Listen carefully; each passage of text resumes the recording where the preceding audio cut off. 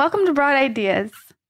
Today we have the most lovely, awesome mother, fashion designer, woman, friend. This week we've got Rachel Pally on the podcast. We do. We have Rachel Pally on the podcast this week. She is a fashion designer. Rachel Pally. It's her self-named. Self-titled. Thank you. Rachel Bilson loves Rachel Pally's clothes. No, I thought you could say I love her name. And her name. No, I do. Her clothes, she just has the most beautiful line. And she brought you a bunch of stuff. I never got my shirt. Oh, I have your shirt.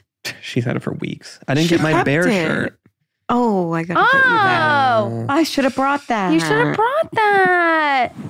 I'll bring it. Okay.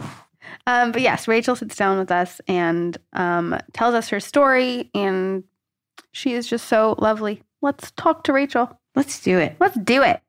Sometimes when the world feels insane, you can take a little peek inside of Rachel's little brain.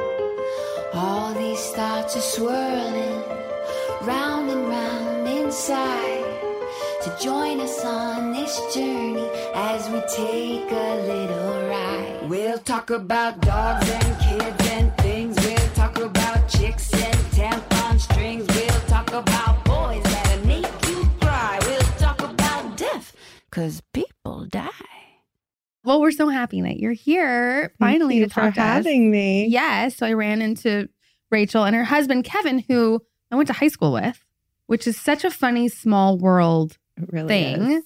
Yeah. And when I saw you guys At the airport. At the airport. Yes. Waiting for our flight. And you joined him for a work trip, but you got to just do your thing, right? Yes, that's literally never happened. Not one time.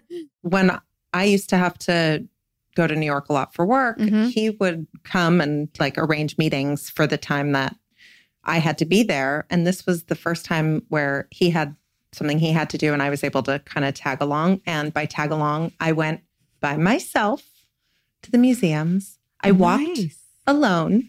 There was no complaining, no snack. I didn't have to carry a bunch of snacks in my pocket. I didn't have to worry about my kids. And it was the most recharging trip. I've only really spent time in New York when it had to do with my work and then stayed longer or when I was younger. And it was so nice to be a by myself person. Yeah.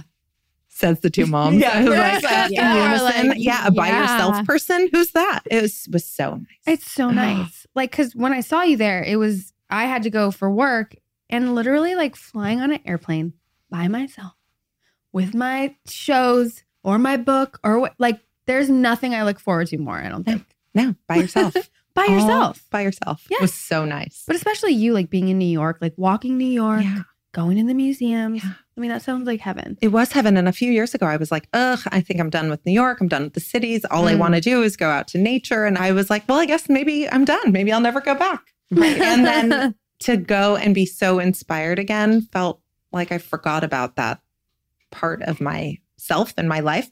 But then also we live in a city that is full of all of that. And I never take advantage of it anymore. I go from school, pick up to activities or to my warehouse downtown and back to my house to work. Yeah. And so it's a good reminder that I need to get myself out in my own city. In your own city that you grew up. I grew up here too. Here. Were you a Valley kid too? Yes. Yeah. That's what I thought. We're a breed. I went to school. I went to elementary school with Kevin. That's so funny. Oh my God. I forgot about that. Yeah. I've known him since he was in 5th grade. I was in 6th grade. Oh, amazing. I met him and one of my dearest, oldest friends, David, born off together. Oh, yeah. They were best friends. And they were this duo. I remember they came up to us and introduced themselves. I remember it. Oh my God. Because we were the 6th grade girls. Yeah. You know? And I have held on to David the whole time, David's married to Alex, who Kevin and I went to preschool with. Yes. What? Yes. Wait. Preschool. You guys, you and Kevin knew each other in preschool? Yes. They have a David and Alex story. Yes.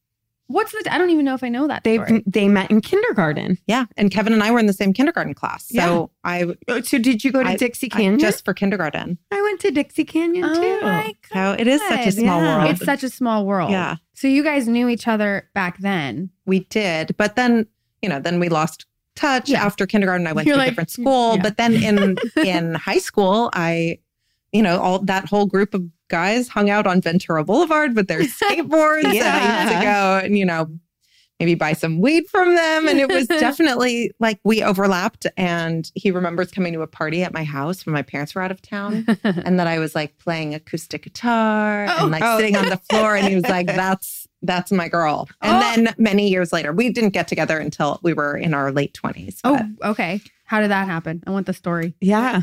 After college, I moved back to LA and I started my brand. And I was at Kinko's making these line sheets, which this is before anything was really digital. Right, so it was like drawing a picture and then shrinking it and then cutting it and taping it with the white tape at Kinko's over and over. And I look over and I'm like, oh, God, I know that guy. And Kevin was doing the same thing for his men's brand at the time called Change. No. And so we kind of connected. I had a boyfriend at the time and I bought some Change clothes and hats for him. Yeah. And so we kind of stayed in touch about work for a while. And then, so it wasn't until we were in our late 20s where we kind of had orbited each other for a long time that we got together. That's so funny. It's such like parallel things too. Yeah. In your line, so you started it right after college. Yeah. 2002. Oh, wow. 20 years in December. It was 20 years. Oh, I was telling Rachel today, I was like, I've probably heard your name more than I've heard Beyonce's name, like more than anyone's name in history. It's like Rachel Pally. I remember the first sample sale this was like right when you started, and me and my whole group of friends got samples, and everything for the next maybe 2 decades was like, oh, can I borrow your Rachel Pally black shorts? Is it your Rachel Pally dress or your Rachel Pally skirt? Or is it your Rachel Pally, like everything? So like, it's like what were you saying? It's a thing. Yeah, it's like, it is. It's a saying. Oh It'll be like, God. oh yeah, that reminds me of my Rachel Pally. It's its own beast. But I remember back in the day, just my memory is not great, but I remember coming to a sale. Like you brought the jersey on the scene. Hardcore. Amazing. On La Brea. Well, I had a pop-up shop on La Brea right by... Yes. Do you remember what year that was? It was probably oh my gosh. It was like a long it was time like ago, right? 15 years ago, probably. See, the things that I do remember. Maybe 13 years ago, because Kevin and I were dating because I put him to work to like. Yeah. I build feel it like out. I came to the, anyway. But it was always like, I remember even when you, way back in the beginning, just like all that stuff coming onto the scene, because like the OC was like, what year did that start? 2003? Yeah. So those years. Yeah, those like, early years. And then I was working with Nicole Chavez for some of her clients. So I feel like we reconnected around that. Yeah. And then we have a connection from even before. Right. What's that? I can like picture being at your kitchen table with my mom's house. At your mom's house with her Sai Baba. Oh my God. My mom was really into, do you remember Sai Baba? Of course I remember Sai Baba. Do you remember him? Yeah. I know Sai Baba. Yeah, she was really into, Rob definitely doesn't remember him.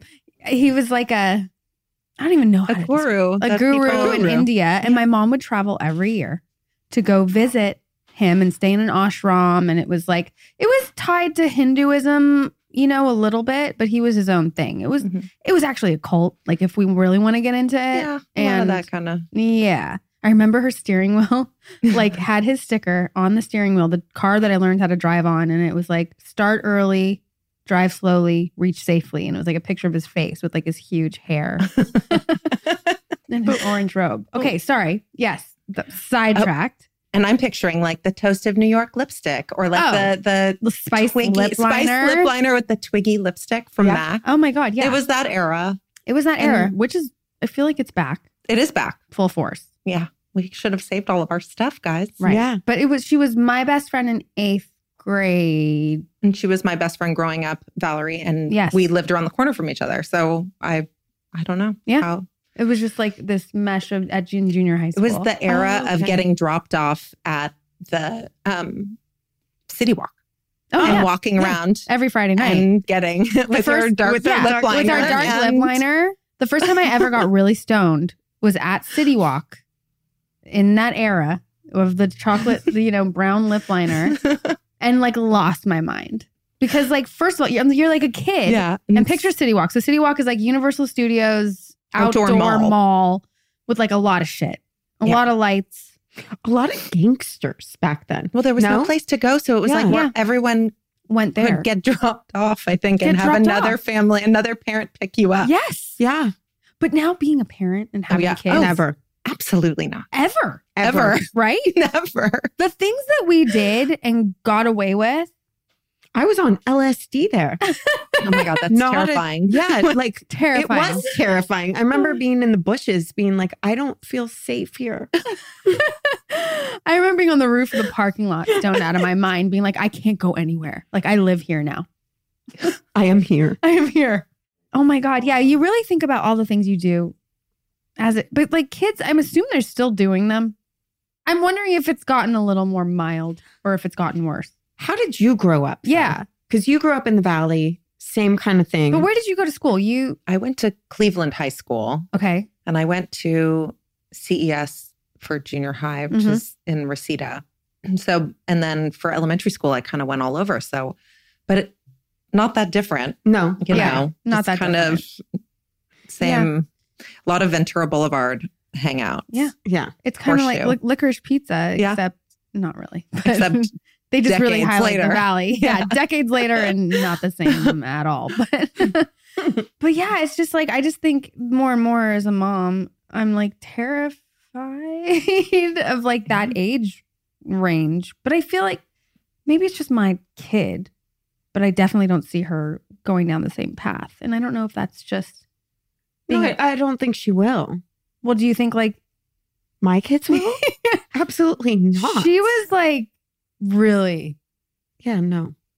Like you were shoplifting.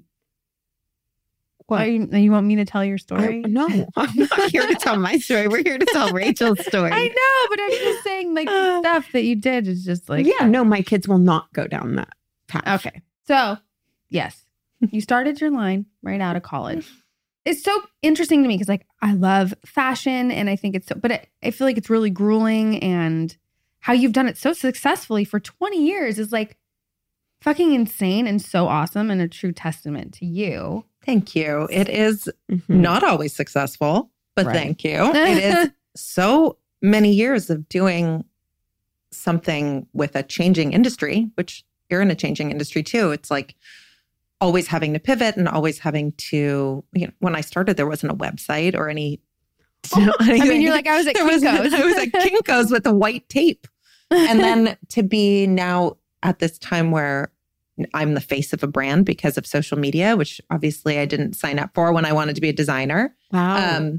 And then in the COVID years and how that changed also, because I really became the face of it because I was home working and then I was the only one there. So of course it was me. And it's just that the industry has changed so much. So rolling with the punches is pretty intense, but also each phase has been exciting and gratifying in totally different ways. And I think giving myself the time to really appreciate the fact that I had hit 20 years in December and like kind of honor that was really exciting and it makes me ready for whatever is next, because that's a long time to be doing something. Especially at our age. Yeah. It's a really big deal. I'm 42. So it's like, that's all of my adult life. I had one shift at a restaurant and I was a babysitter, and that's all that I've ever done professionally. So this has been very consuming for so long. And then throwing a couple kids in the middle. Right. How was it conceived? Like what was the first idea? What did you do? When I was still in college, I studied dance as my minor, and I had to work in the costume shop for a certain amount of hours. It was that or doing stagehand stuff. And so I chose costume shop, and there wasn't a whole lot of supervision. So if I could just like cut stretchy stuff and sew it together for a costume and really be creative with it. And I fell in love with doing that. And I grew up sewing with my grandma, but she did most of it and she was really accomplished. And I just loved the project part of it. So then for my birthday, somewhere like my junior or senior year of college, my parents got me a sewing machine and I went down the street to the dollar rack at the neighborhood sewing shop and I got whatever fabric there was and I started making things for my friends. And it was really just a creative, fun outlet. And there was something about the style at the time where kind of deconstructed vintage and like homemade types of pieces were actually kind of happening. Mm-hmm. And I mean, even at Barney's, you could buy like a vintage t-shirt that had like scarves attached to make it a dress. And it was like a thing at the time. This is like not what it is now. So I was wearing something that I had made and I had been in LA for something and walked into a shop on Chungking Road, which was a row of galleries and shops in Chinatown that started to be a really cool area. And then, I don't know, it changed to more nightlife. But this woman said, I love what you're wearing. Where did you get it? And I said, I made it. And she said, well, what else can I see that you've made? And I said, oh, I have a bag of my laundry in the car.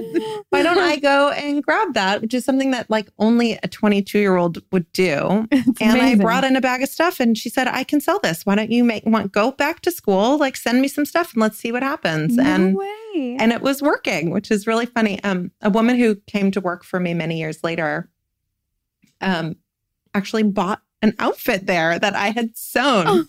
So when she, which is just so funny that it like, we overlapped again after all of that.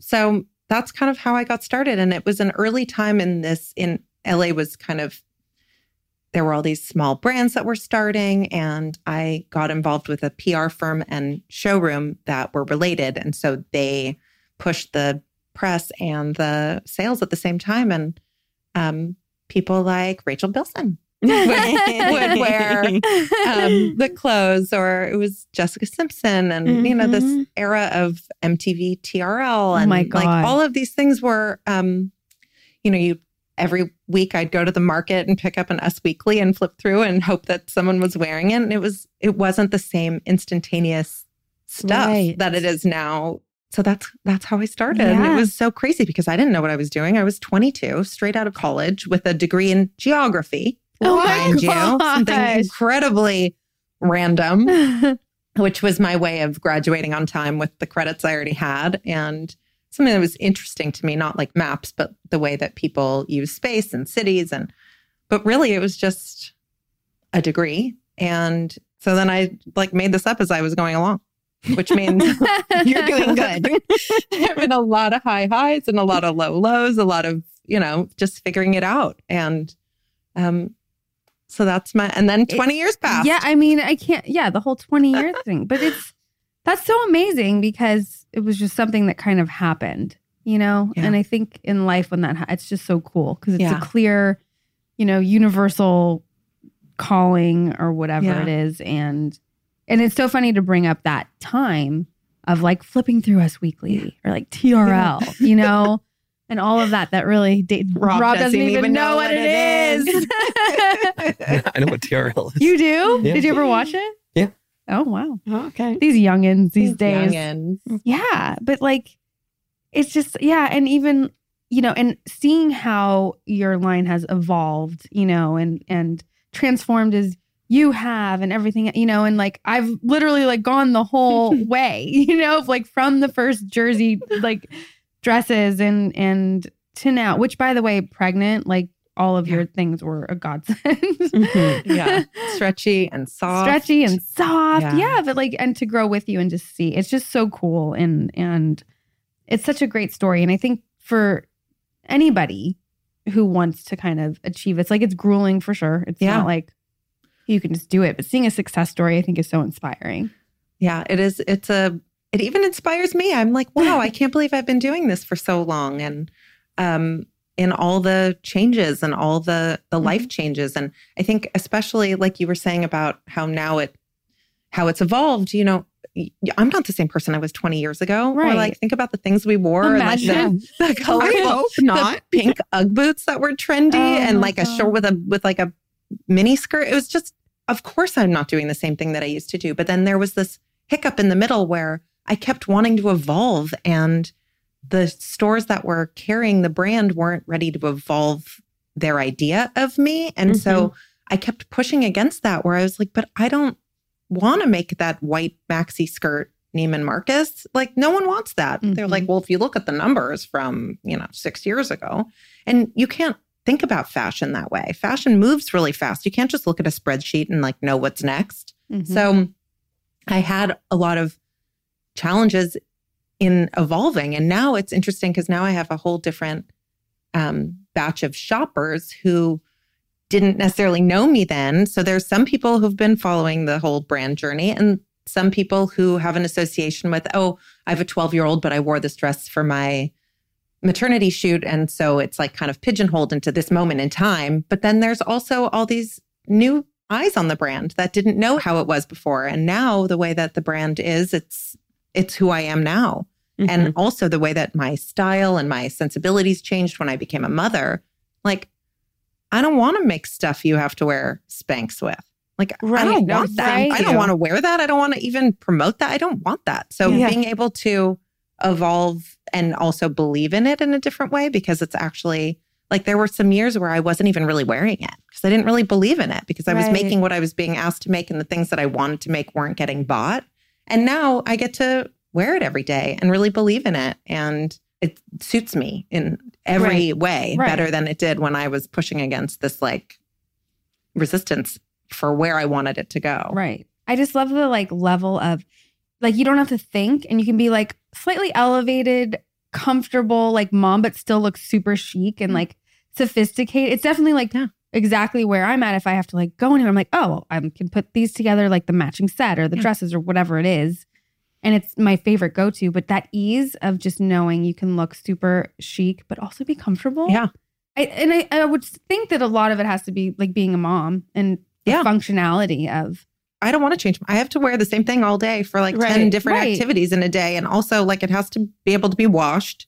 And if I catch my reflection in the mirror, I don't want to be in like my husband's oversized sweatpants that I which are also really last night. Cute. His are really cool, but I don't look particularly great in them. Like, and I like his more than the ones that fit me. So just to have an option where you feel put together, and you look put together, but you can feel loungy. Yeah. And so you've done all this, and then how old are your kids? Almost 10 and almost 7. Oh my God. Almost 10. He keeps saying, I'm almost 10. That's double digits. It's halfway to 20. Oh. How rude is that? How rude is that? Oh, yeah. That's a whole lot of something. Yeah. But then, in the workplace, whatever, and having kids and balancing that, I feel like that's a whole other skill set in itself. That's psycho. Right? It's a crazy thing that we do. Right. Because you're a very hands-on mom, and like, I was saying before we started recording, when I was like, okay, Rachel, like who, you're like, nope, just email me. Yeah. Like that's who you contact. Yeah. Like it's, and you're doing it all. Yeah. And it's not easy. So how do you find time for yourself, number one, and how do you juggle it like with staying sane? I have a nanny. Yep.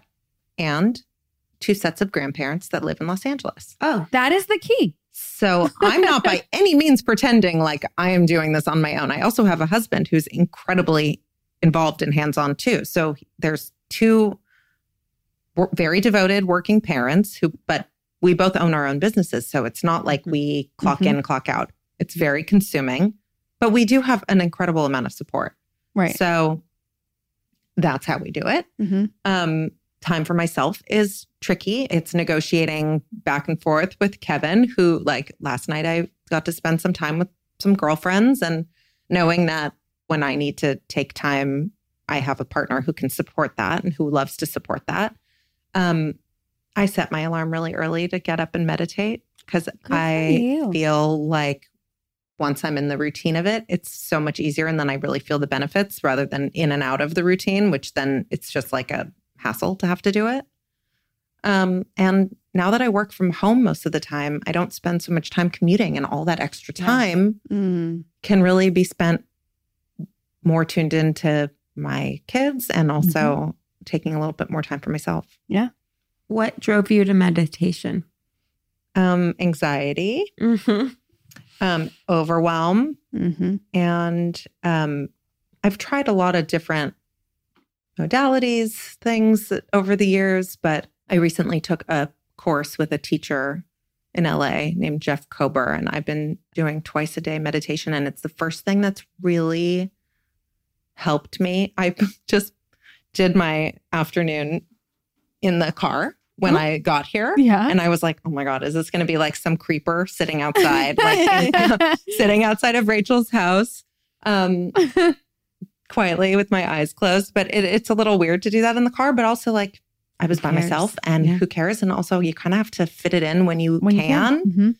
And more than anything, it's been helping like my nervous system. Because it's just like, I feel like I've been operating at this like super high all the time. Yeah. Which makes me not my best as a partner, not my best as a mother, and definitely not my best as a business person, any of it. It's just, and so trying to carve that out as much as I can. I mean, the hope is 20 minutes in the morning and 20 minutes in the afternoon. Wow. Which is a huge chunk of time. So then I feel, but then when I think about it, I can easily spend 20 minutes scrolling on my phone and get nothing out of it but irritation. Or I can come out of 20 minutes of meditation feeling so much more ready to face the rest of the day, that I am more productive and less anxious. And so even though it's in the morning when I wake up and if I don't want to do it, I can like talk myself out. But if I can stick with it, it benefits me more than the extra 20 minutes of sleeping. Yeah.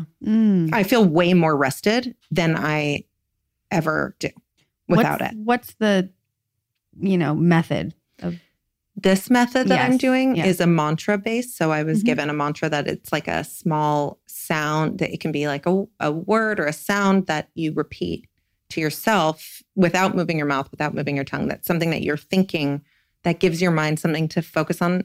So when the thoughts come, you can bring it back to that. Like how in certain types of meditation, you bring it back to the breath. It's something that, because no matter what, your mind is meant to have thoughts. Yeah. So fighting against it doesn't get you anywhere, but having something so like sometimes I'll like space out and be on a thought train for a while before I realize that I am and bring it back. But just to have something, or like sometimes listening to a chant over and over can do the same thing, where it's just like a sound that's repetitive to get your brain out of its cycle. Is it TM?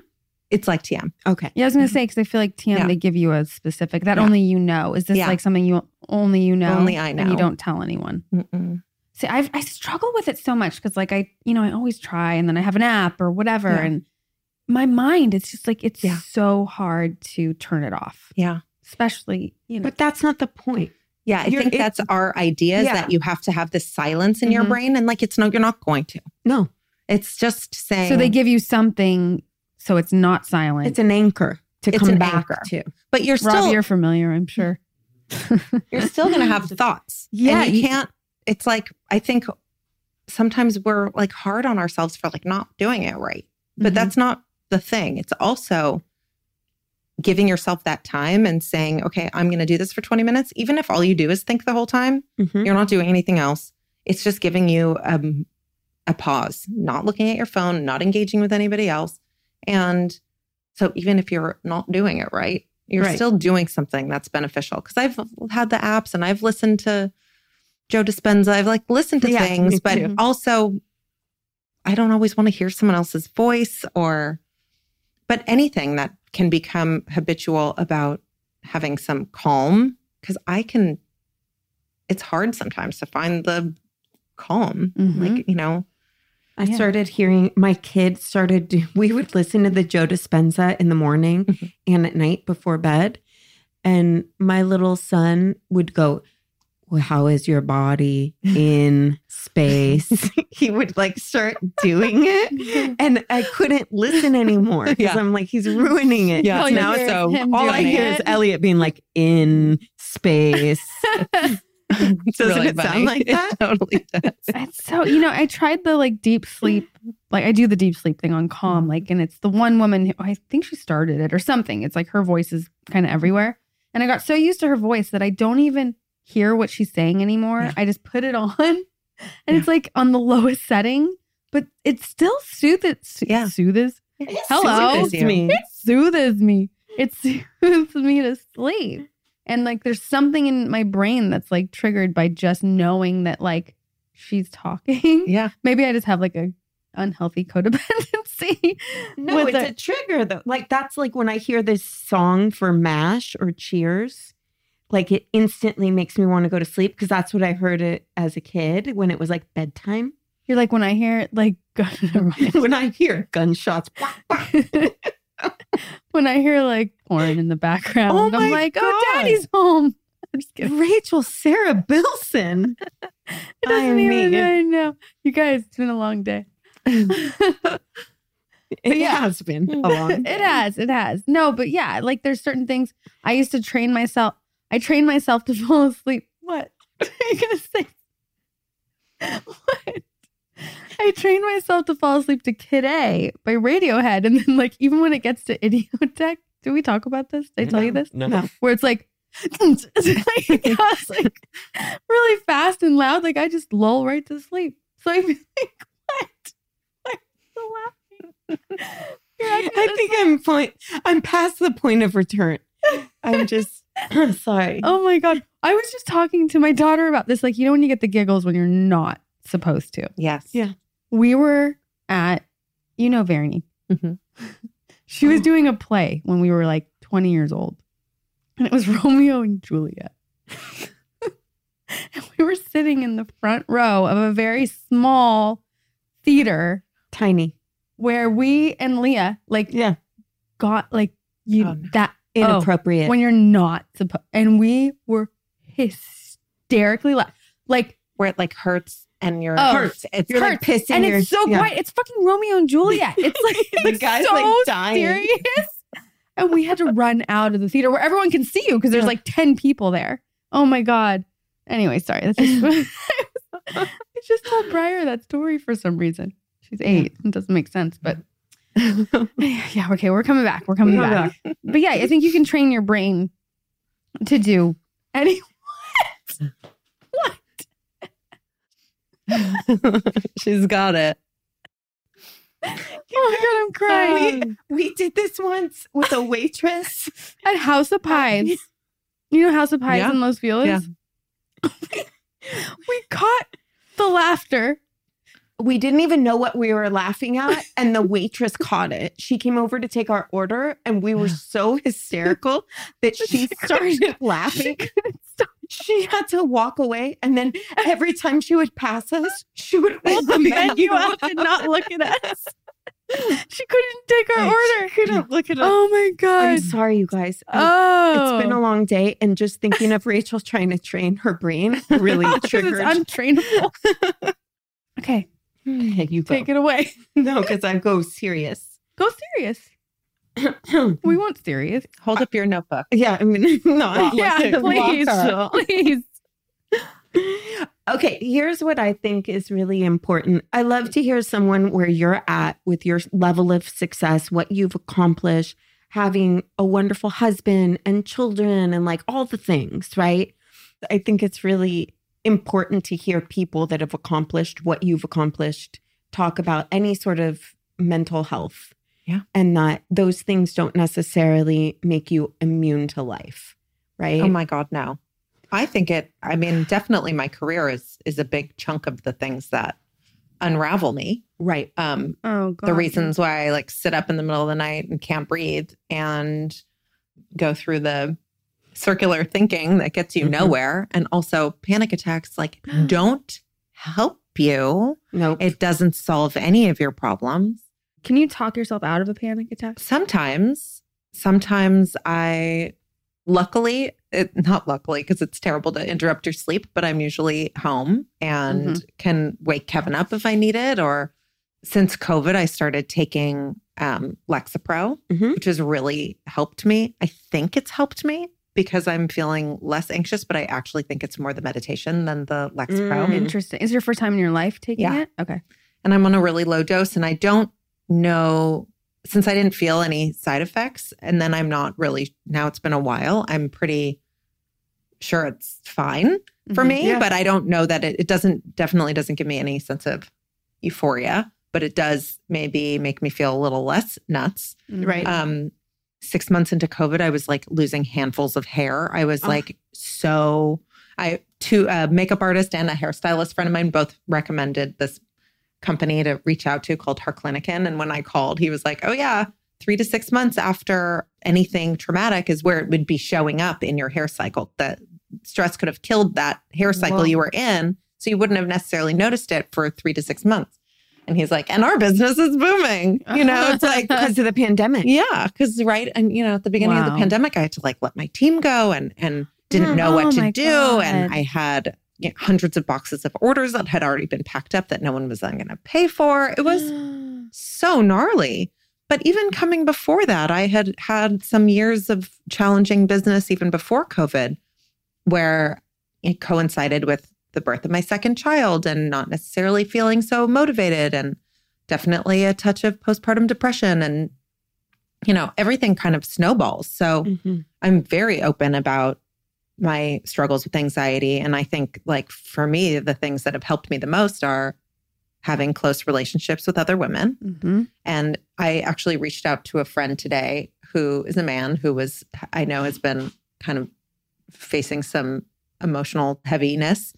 And he responded like, thanks for talking to me about it. Like, it's hard to talk about it. And I was like, yeah, that's what women do right. It's right. Like, what's helpful is to know that like, I also feel those feelings that you're having. And so you're not alone in that. And I think without other women in my life to talk about the real stuff, I mean, motherhood would have been completely insane without having a sounding board of other mothers. But I do reach out to other women I know in business often, and I talk through a lot of it. And I think being able to like be honest and go deep with those things really helps you to feel less alone. It doesn't like fix the P&L statement, and it doesn't like fix payroll problems, but it does help you to remember that what you do isn't who you are, and there's so much more. But yeah, I think we're also in a stage of life where like we're dealing with friends whose parents are aging, and our parents are aging, and children are challenging, and children who have been living through a pandemic are extra challenging. And everyone seems to be having a hard time in some way or another. And I think the easiest way to face that is to be open about it. At least for me, I'm more of an oversharer than an undersharer. Yeah, same. We are the same. But I love, and I think when you said like you had postpartum depression a little bit with your second one, did you have it with your first one? With my first one, I think I had a really hard time breastfeeding with both of them. And I had put this insane amount of pressure on myself about it. And I think that with my first, I didn't enjoy those first couple months a lot. Was it because of that? So I don't know how much was hormonal and how much was like my own stress I put on myself. Whereas with my second, even it took longer for me to get my period. I like was holding on to I think with my second, it was really biological, my depression. I think with the first one, it was very circumstantial that I had, and it was so alienating. And also as a very young person, I had this big business that was like, talk about alienating. I had like nobody in my peer group to talk to about it. I remember being like 24 and sitting in a room with lawyers having to make a will. And I was like, I was still like, felt like a kid. Yeah. So I went through a lot of that early stress by myself. And I'm very grateful to have a partner who like can support me through it. Cause now I'm not on my own. Like what's mine is his, what's his is mine. And even though like the responsibility of my business is just on me, the bottom line is on both of us because it's a shared life together. Right. So whether he wants to be and I'm sure he doesn't always want to be my business partner, but he is. And just being able to share like that weight is a big thing. Because all these things, being young in business, being like a founder who's like kind of the only one in charge is really hard. Being a mother is really hard. Yeah. All of it. Yeah. Shit's hard, ladies. Yeah, I know. It is. It's the hardest. And it's hard. And I have like an unbelievable amount of support. Right. And it's still. Yeah. Yeah. I really value you saying that because I think that, you know, if you look at just social media or you look at what most people see of successful women, they think like, oh, it should be like that. Yeah. Right. And the truth of the matter is all of these things are hard. And people need to be more open and honest about like, no, that was hard for me. I did it alone, or I felt this or that. And like, just the fact that you would share that you are taking an antidepressant, that you struggle with those things, it breathes comfort into my body to hear. Yeah. Because then you start to be like, oh, yeah. Oh, yeah. She's a person too. We're all just in this thing. Yeah. Yeah. My parents also owned a business and they have this beautiful marriage and 2 high functioning grown children. And especially when my first son was little, I remember a group of my girlfriends my mom being there and someone saying like, how did you do it? You like had a business, you like raised these kids, like what? And my mom was like, oh, I cried in the shower every day in my 30s. Like, do not think that like, because I'm on the other side of it, that the steps to get to this weren't really fucking hard. And it made everyone was like, oh my God, thank you so much for saying that. Especially because hindsight, we often glorify the way that things were instead of really facing like, she's like, no, that, and also our parents raising kids was hard. But now there's an unbelievably different situation, which is we are tethered to technology. Our kids are exposed to things, not because there's 8 stations of television that they could possibly hear or see, but there is media coming at them from every angle. I got to have the fun conversation with my kids, what's cocaine, because of Cocaine Bear. And like, how'd you explain that one? I mean, I was like, oh, great. I'm so glad you're asking because of the billboards. You know, there's like no way to avoid it. No, they can read now. And we are, as a culture, so distracted. Yeah. So no matter what, it's not like, I mean, we all sat down to dinner when I was growing up and like, how often would our landline ring during dinner or after? It was like, we are constantly engaged with the outside world and no wonder our kids are feeling it. No wonder, and especially with 2 people who are working for themselves. So like, there isn't a time to really turn it off. We have to really allocate that time. So it's a different time to raise kids, not to mention, you know, the pandemic. Right. That little that old thing. chestnut. Yeah, it's so true though. And every time I hear it, I like look at myself and I'm like, fuck, I am on my phone so much. I think like every morning my daughter wakes up, I'm probably like looking at my phone and I'm like, what is that actually doing? And how different, and just to be constantly engaged with every single person in your life, even the outside world, what's going on. And it's constant. It has to have some kind of. Well, I tell them that they're not allowed to have their iPad. Oh, right. yeah. Yeah. And like, as I'm like, oh, no. I'm like, you only get it on the plane. That's the only time you ever get your eye. She's like, literally, Mom. Yeah. You're on your I'm phone going to while sleep. you're telling me this. Yeah, exactly. Yeah. And I look at it and I'm like, fuck. And you try to take the time to set it down. It's so hard to do, though. It really is. I don't know what the answer is. This is probably the most time we spend off of our phones when we're recording. That's the reason we do this podcast. Yeah. No, but my kid's not here. So. Right. If only I could just put my daughter in here. She has to wear earmuffs, but. Do you guys have family rules about technology? Yeah, but I think like Kevin and I, it's not that we disagree about it, but like I'm more extreme than he is. And he feels like I'm gonna, swings too far in the other direction. Like the sugar thing. And he's totally right because I grew up with highly regulated sugar and media intake. And then I would like beg to sleep at a friend's house where I could have sugar cereal and watch and whatever.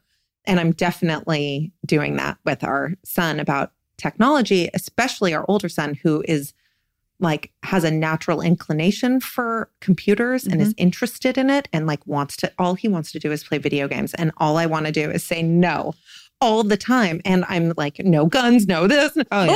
And so I think that, I mean, when I have been super strict, like he'll even build a freaking iPad out of a cardboard box and draw a Minecraft character on it and pretend to play it. I'm like definitely swinging too far where it becomes, someone suggested to me the other day, it might be better instead of letting him use it on the weekends to like give him a little bit every day so that it doesn't have the same like taboo around it, which I'm not willing to do. So then also it's like, no matter what, a lot of it I'm seeing is my issue, that I have an issue with our generation of like, I picture the boys I grew up with, like the ones who were into video games. And I'm like, oh, absolutely not. There's no way.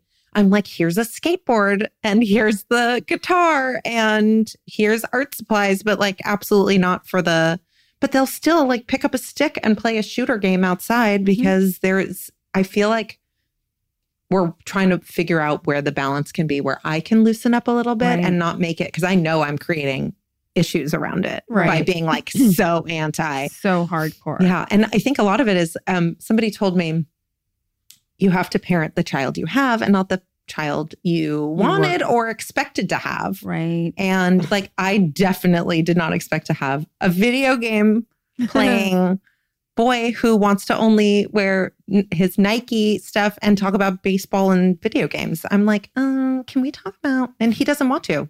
Good thing I have the other one too. Yeah. It's a little bit more my speed. But and Teo and I have a lot to connect about, but the things that he's more interested in are like not things he and I can connect on. So I have to really spend extra energy finding the things where we can connect. And we read together a lot. And we like, that's definitely the thing that we can both get into. Is he the older one? Yeah. Yeah. It's a thing.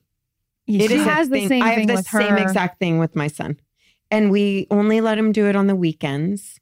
And now he does it with David's kids. So they play together over the online thing. And it's like, it dominates his thoughts. Yes. Like everything he's consumed and motivated by it. Like, and it's a problem. Yeah. So we do it not at all on the weekdays. And I've wondered the same thing, but I'm like, it's a thing. Yeah.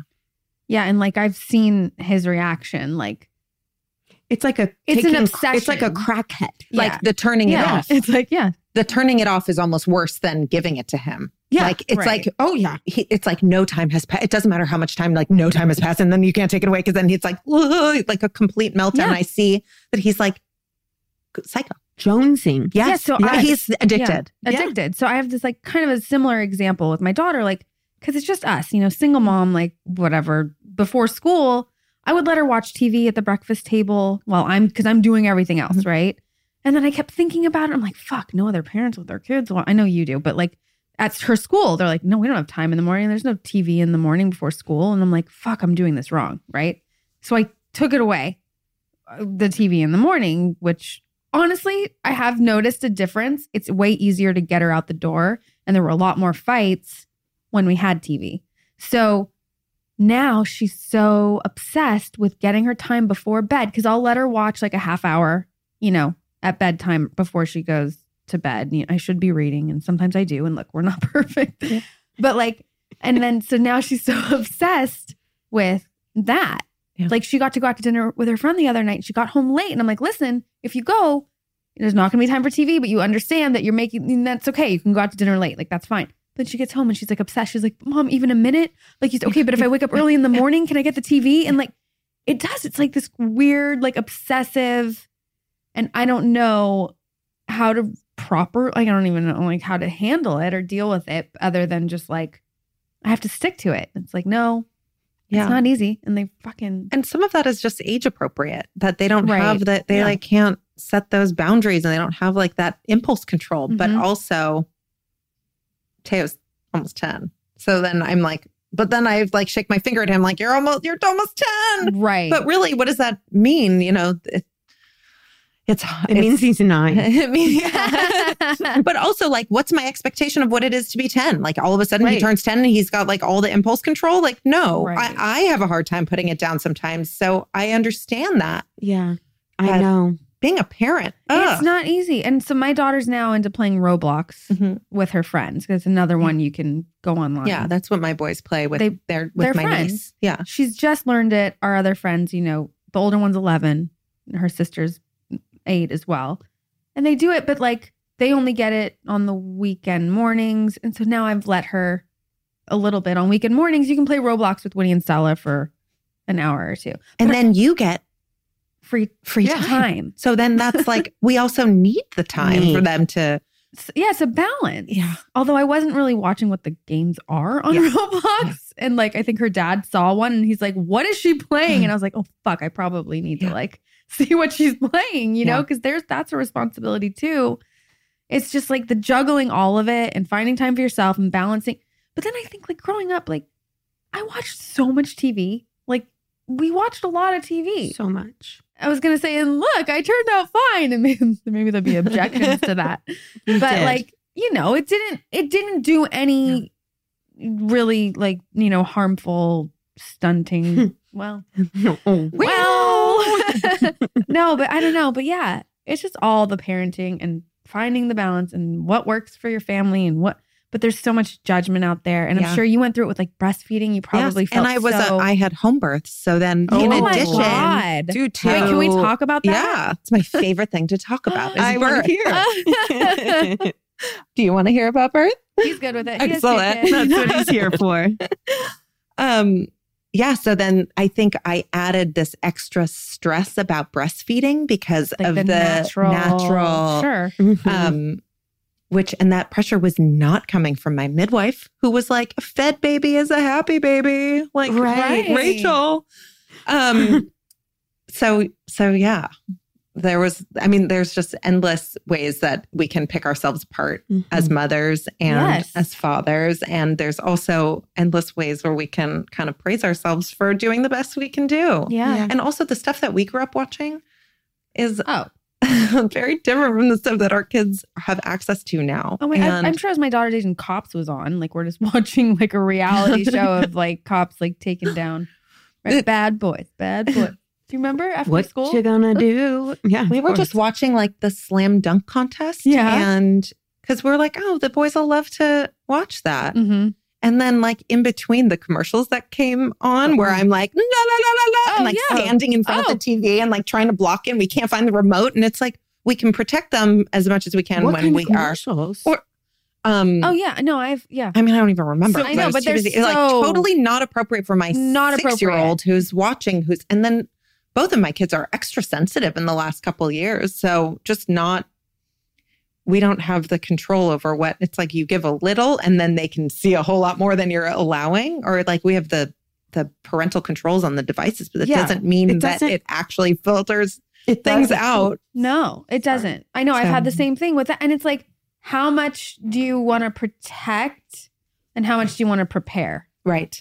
And I struggle with that. Because I'm like, no, she can't see that. Yeah. She can't know this exists. Yeah. She can't think, because they're just going to put fear or whatever. And then I have friends like Brandy, our mutual friend, they're so open about everything and honest. And I totally value that and honor that. And I'm like, but I can't do that in all areas. Like it's just. No, but then also you can give just the right, just the information they ask for. Like when there's something terrible that happens in the world and at least at our school, they like listen to the conversations on the yard before they decide what to share. Because obviously information that kids get from their peers is scarier. Yes. Yeah. And incorrect usually and can create a lot of anxiety because then kids don't know like that they can talk to a grown-up about it because they heard this and it didn't come from a grown-up and like, is this a secret? And so being able to create an environment where kids can ask you questions and then give them just the right amount of information and not continue to like give them the crumb. And if they keep asking, give them a little more and a little more. There was like our school started to do sex ed or whatever they call it now. Yeah, they call it something. Early. So a very progressive small school.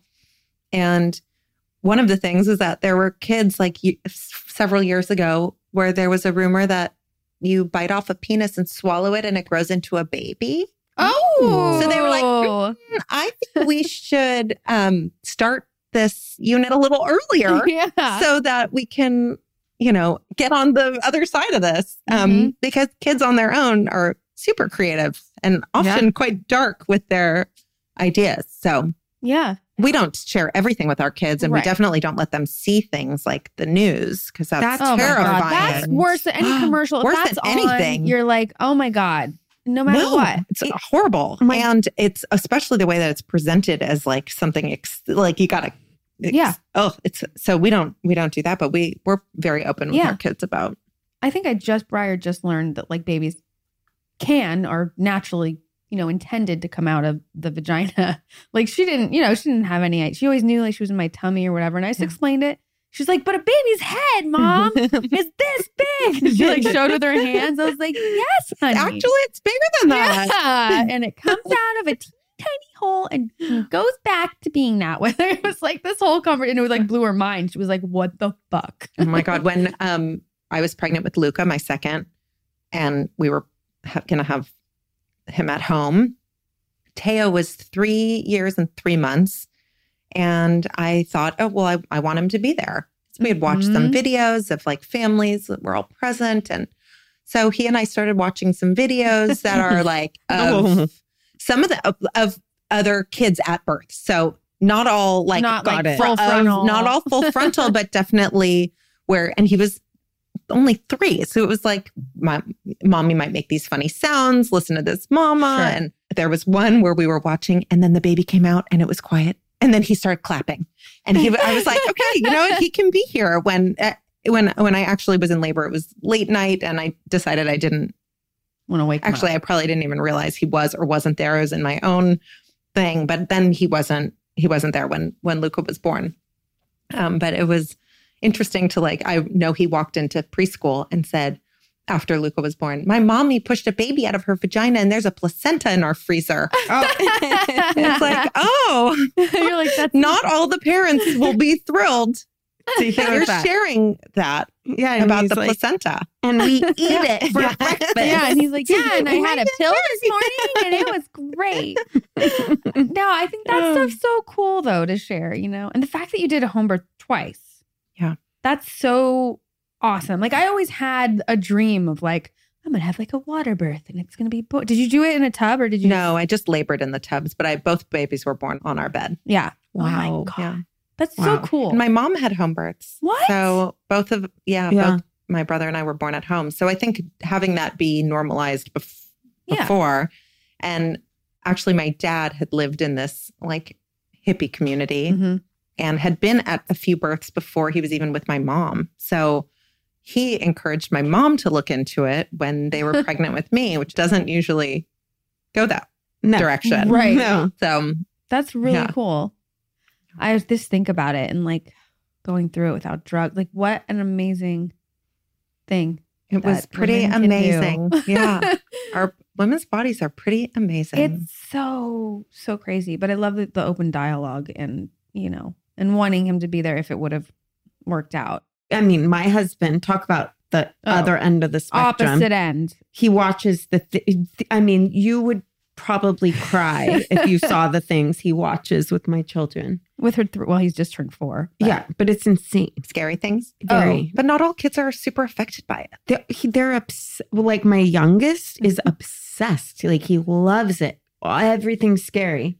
It's a thing. My niece has always been fine with scary. It's not, I think a lot of it just has to do with your particular child. And if one of your children wasn't okay with it, then they wouldn't watch it. No, they're both okay with it. The only thing that really upsets me is that, my father-in-law is staying with us and he's partially deaf. So he watches the news really loud. Oh, that's tough.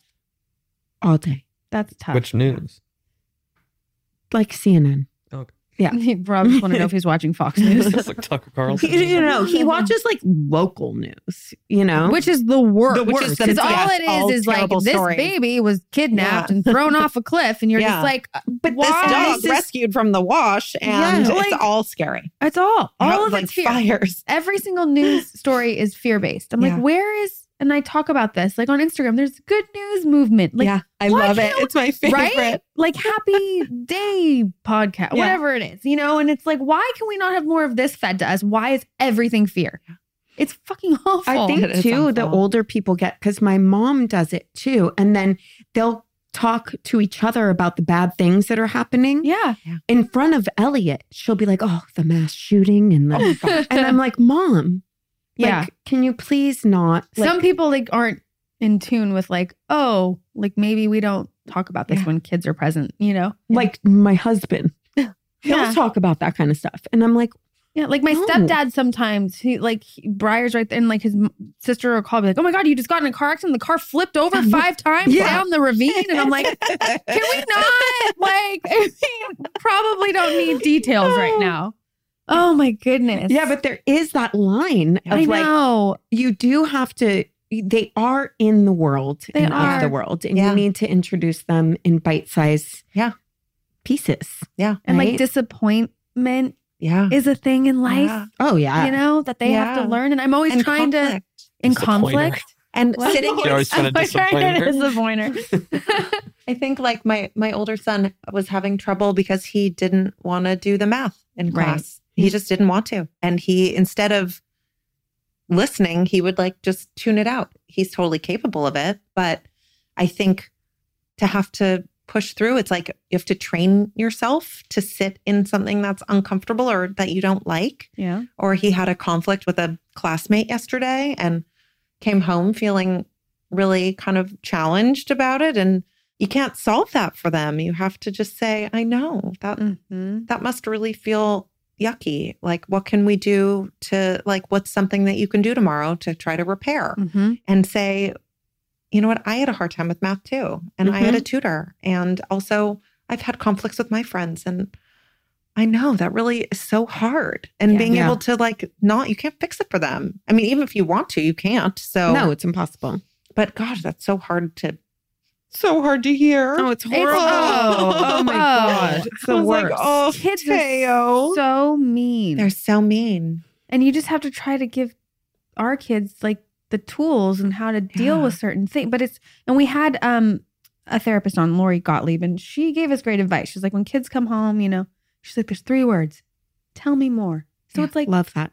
Yeah, Brian's probably like, Mom, do you know how to say anything else? Like, it's the only things going out of your mouth. It's always like, yeah, tell me more. Like all the time. But it is helpful, to try to get them to talk about it and, handle.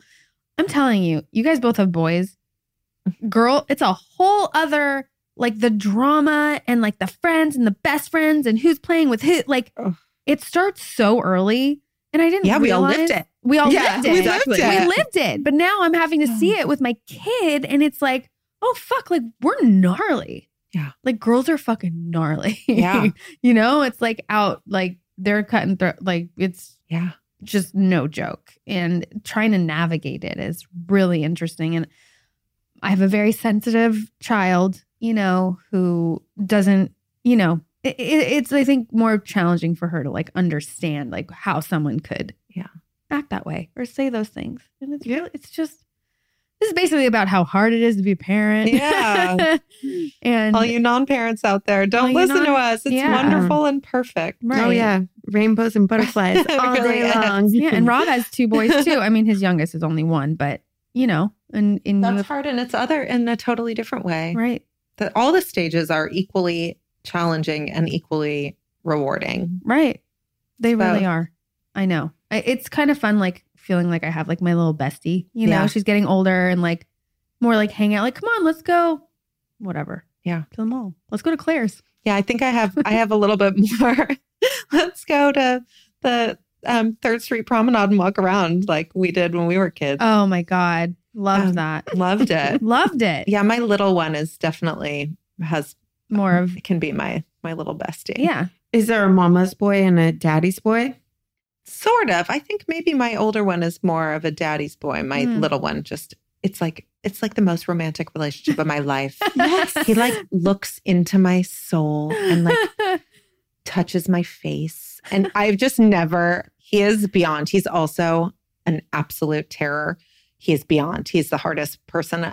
That is the hardest person I've ever had to deal with. But he is the most loving, kind, generous, devoted, heart-centered person. He is divine. I love it. And impossible. Oh my God. Aren't they all? Aren't the good ones? Like, I just swoon and then cry for how hard he is and then swoon for how sweet he is. It's beyond. I know. Isn't it kind of though the love you've always been, I don't know. For me, I feel like the love I have with my boys is the love I was always searching for. You know? Right. Or they're brought here and they're showing you things that like you really need to. Oh yeah. Yeah. That's what Kevin says when Luca is particularly awful. He's like, why is this my lesson? Mm-hmm. Why is this? Yeah. Why is this my lesson? Right. He is so hard. So yeah. But it's like, there's nothing that, I mean, we can't put him back in. No. Exactly. Can't trade him for a kid who wants to quietly sit in color, which would have been nice if I had one who wanted to do that. Oh. But I feel like boys, in my experience with all the friends that just have boys, they don't just sit in color. No. Elliot does all day. Does. That's Elliot his favorite thing to do. But still, he's like, no, yeah, he does, actually. He lives to sit in color. Never mind. I take that back. Just want like one calm. Are you done? Yes. Yeah. Actually, I had a hysterectomy. I'm totally done. Did you? Yes. Not because I was like stoked to be done and wanted a hysterectomy, but I had some genetic tests that were just not nice. And so because I'm done having kids and because I just decided that was my doctors and I decided that was the best course of action. So almost a year ago, I had a hysterectomy. So then I'm for sure done. Yeah. But I was already done. You were done anyway. How are your hormones after that? I have a patch. Okay. So it's a little weird but I don't feel it. I think whatever the dosage works for me. So other than like a couple of pounds that are newly in one area of my belly and like the glue marks on my butt, I'm totally fine. So what do they actually, hysterectomy, like what do they actually remove or what are they doing? You know? Well, I had everything out. Yeah. So everything. Okay. Yeah. Uterus, they take fallopian tubes, ovaries, and just gone. Cervix and all gone. So then it's laparoscopic and it was a short surgery and really easy recovery. Weirder, like the emotional experience of having to do that. I mean, I hadn't started menopause. The whole thing was super kind of unexpected and sudden. My dad found out that he was a carrier for this thing called Lynch syndrome, which is kind of like BRCA is the common one for breast cancer. So this is more colon and for women, the female cancers, which are very hard to detect and often too late once you can detect them. And like for uterine cancer, they can check the lining of your uterus, but it changes every month, all through the month because you shed your uterine lining. And so like there's really isn't a way to be like on top of it. Yeah. And on top of it. So the recommendation was for me to do a full hysterectomy. And when I went in to meet with the doctor, I thought she would say, oh, you're 42. Like, let's wait a few years. And she said, I'd like you on the schedule before the summer. I was like, oh. So I think like coming to terms with it, my girlfriends had a circle for me. Aww. And it was in my mom's backyard and my mother-in-law and my mother were there and my aunt and a group it was like, that was the harder thing was to say like, how does this change me as a woman? And also like, I'm a home birther. It's like, I'm definitely not the first to go to any sort of medical interventions. That's just like, that's not how I was raised. It's really just not my comfort zone. And so to have to go so extreme without any like, and I didn't have cancer. I wasn't diagnosed with something where this was something to like relieve me of this awful thing that was happening. This is preventative. So the whole thing was such a mind fuck.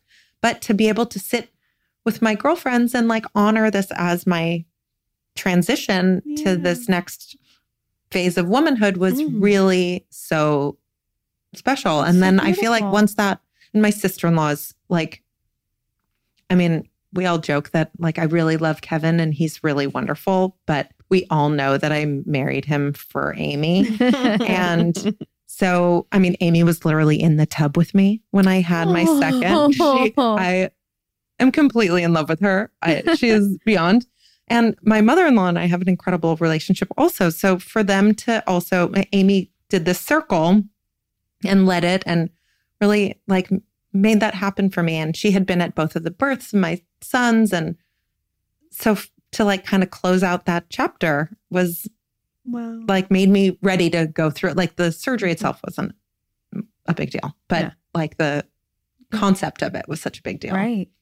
Yeah. I don't even think. But now I have 0% chance of ovarian and anything and uterine cancer or pregnancy or pregnancy or periods. Yeah. Like, I mean, that's I totally. So my mom had breast cancer and I want to check for the BRCA gene, you know, and I know like, I feel like Angelina Jolie like famously removed her breasts because of that. And it's definitely on my mind. And I think if you can and have the means and whatever to be preventative, but but to go through that and to share that special, you know, thing. And it's beautiful. Another reason why women really like having your girlfriends close and really makes all the hard things less alienating.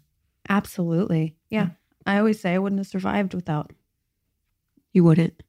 No. Did it affect your sex drive? I think that the Lexapro affects my sex drive more than the hormones. So I really have to like to concentrate on it. Right. But on the other side, we don't have to worry about birth control. And in my 15 years of being with my husband, and for most of it, I haven't been on the pill. I mean, I think I went off the pill probably just a few years into our relationship. He's been pulling out forever. Right. Yeah. So he's like, this is fucking sweet. It is. So in some ways, it's better for our sex life because like for all these years, it's been really great for me.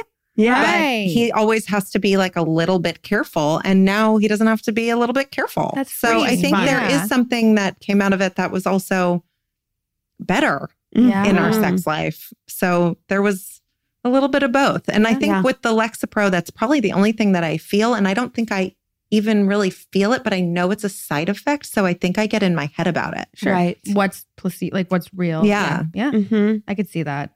But I have heard that about Lexapro. But again. It's the common side effect is that like it can make it harder to orgasm and harder to like get interested. Lower your libido. Yeah. Mm-hmm. But also like sometimes even without that, like you kind of have to like, even if you don't feel like it, you can feel like it if you get started. It's like the getting started part that can be because you're harder.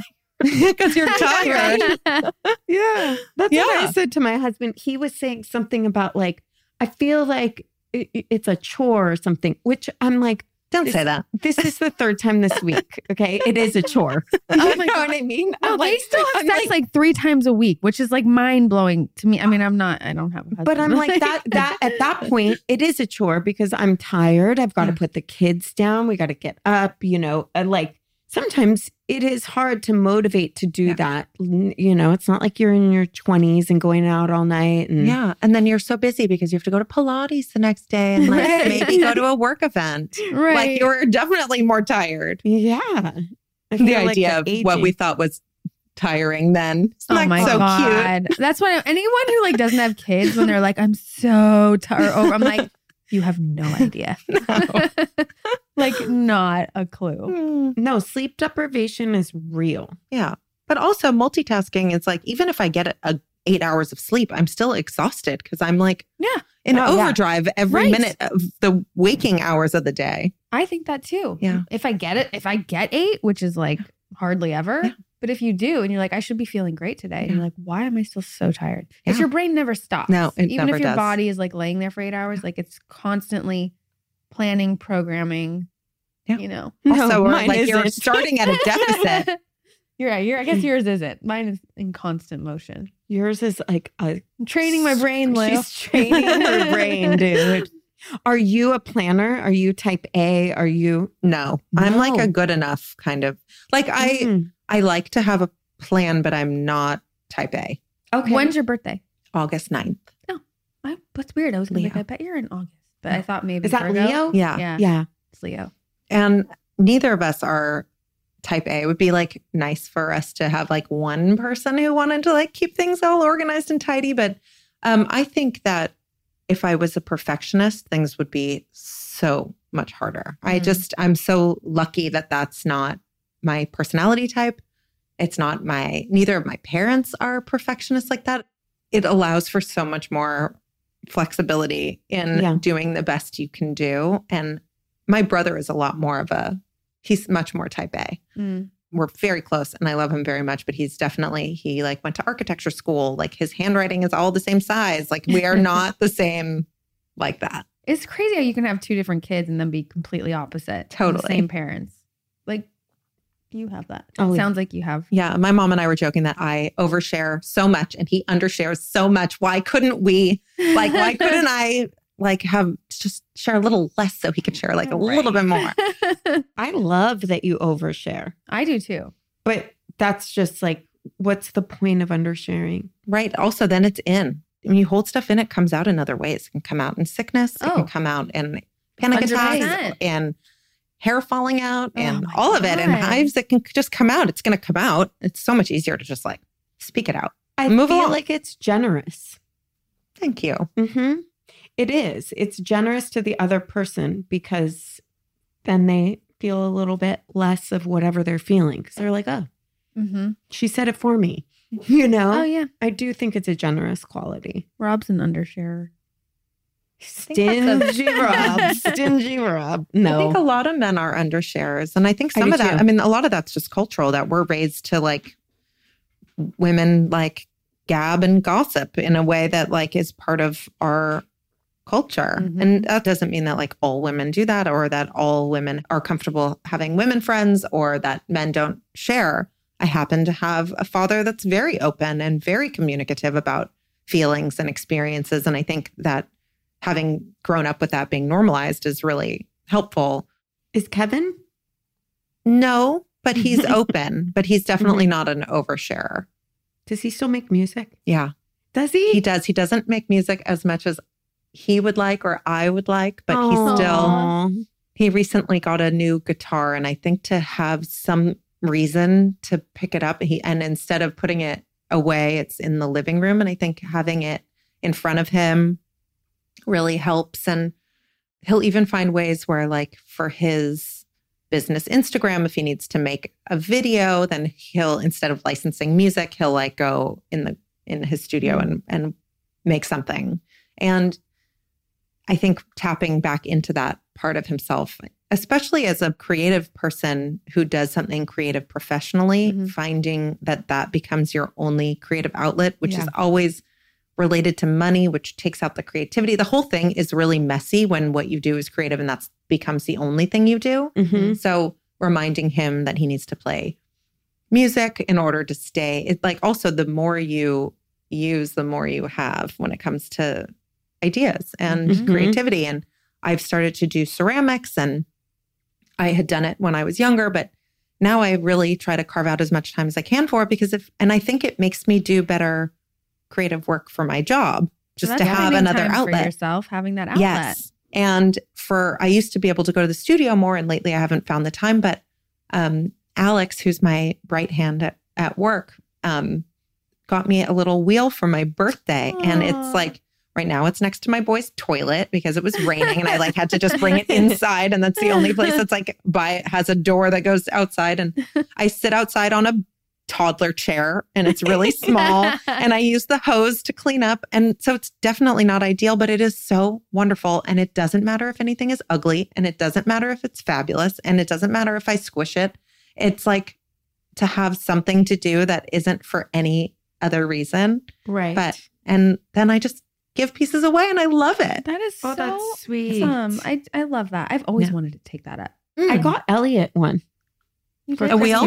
Right, a little to go on the table? Yeah. He can, my daughter's in ceramics class at the community center and she loves it. And she comes home with pieces and she just like envious. It's supposed to be good because it uses both sides of your brain. Yeah, like how piano does. Is that right? Too.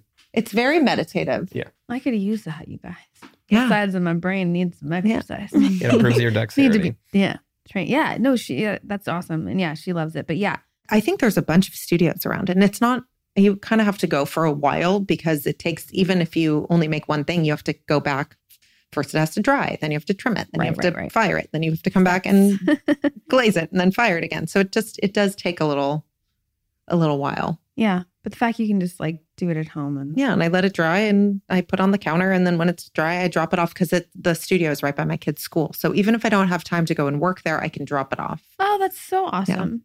I think for me, like cooking is a lot like that, you know, just like therapeutic, like turning it off and doing something for yourself. Yeah. Mine is yoga. I feel like that's like she loves yoga. I do. Yeah, I do. It's good for all of it. Yeah. Mm-hmm. I'm always like, I can't do yoga. She gets so mad. I do get mad. I want her to do it. Then it won't be just for you.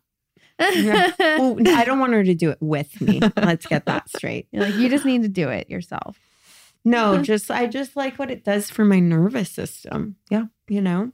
And I did recently start the Peloton, and Rob high-fived me yesterday morning. I felt really seen. Yeah, she sent a screenshot of his name coming up on her Peloton screen where it said, in the class just for you. So. Thank you. For both of you. How'd you know she was in the class? It tells you. I just finished mine, and then it said I had someone I knew. Like it just has your contacts or something? Yeah, we're friends on there. Oh, you guys are Peloton friends? Oh my God, we have one. It has like laundry piled on it in the garage. Yeah.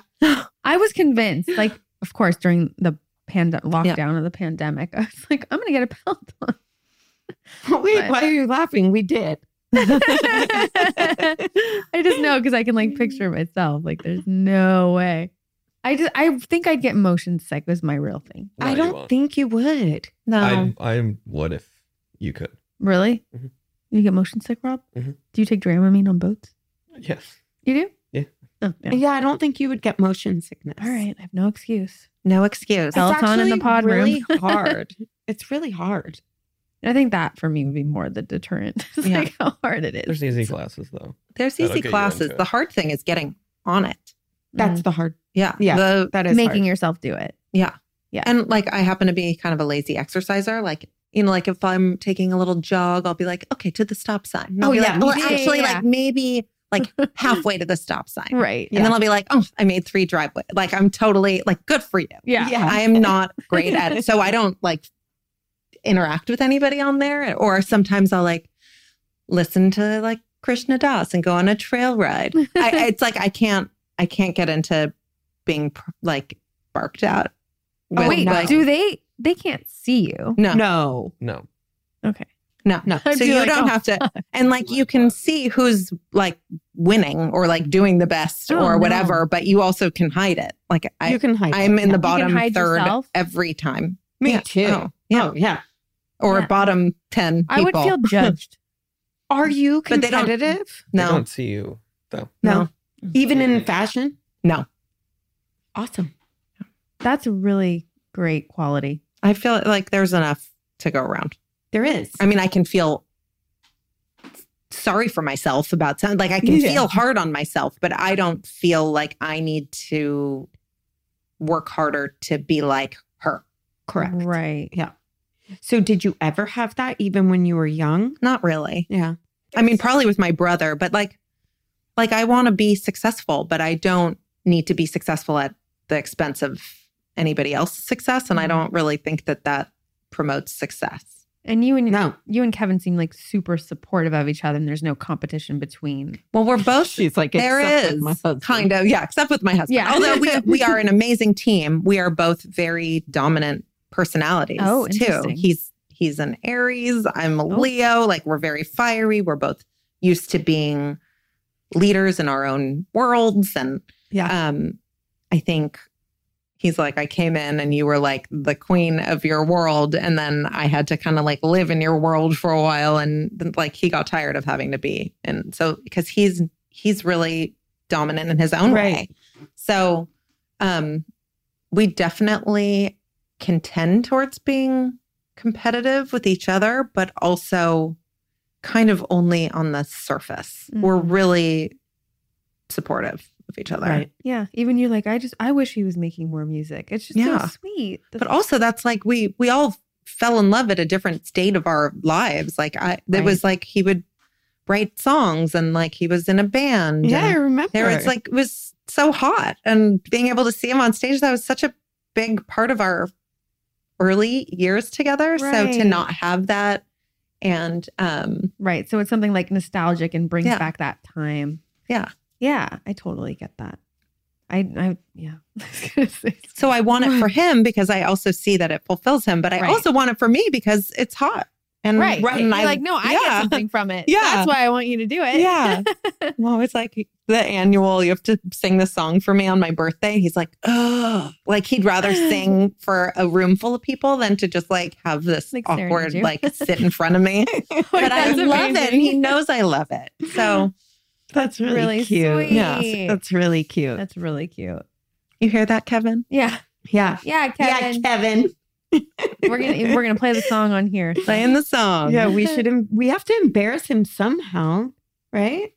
Well, is that embarrassing or is that just promoting? It's promoting. It's gonna be amazing. So amazing. Yeah. No, because it'll be embarrassing. good. I'm sure you could think, or I could. I mean, we could phone a friend. Stories, yeah. Like we can definitely call some people.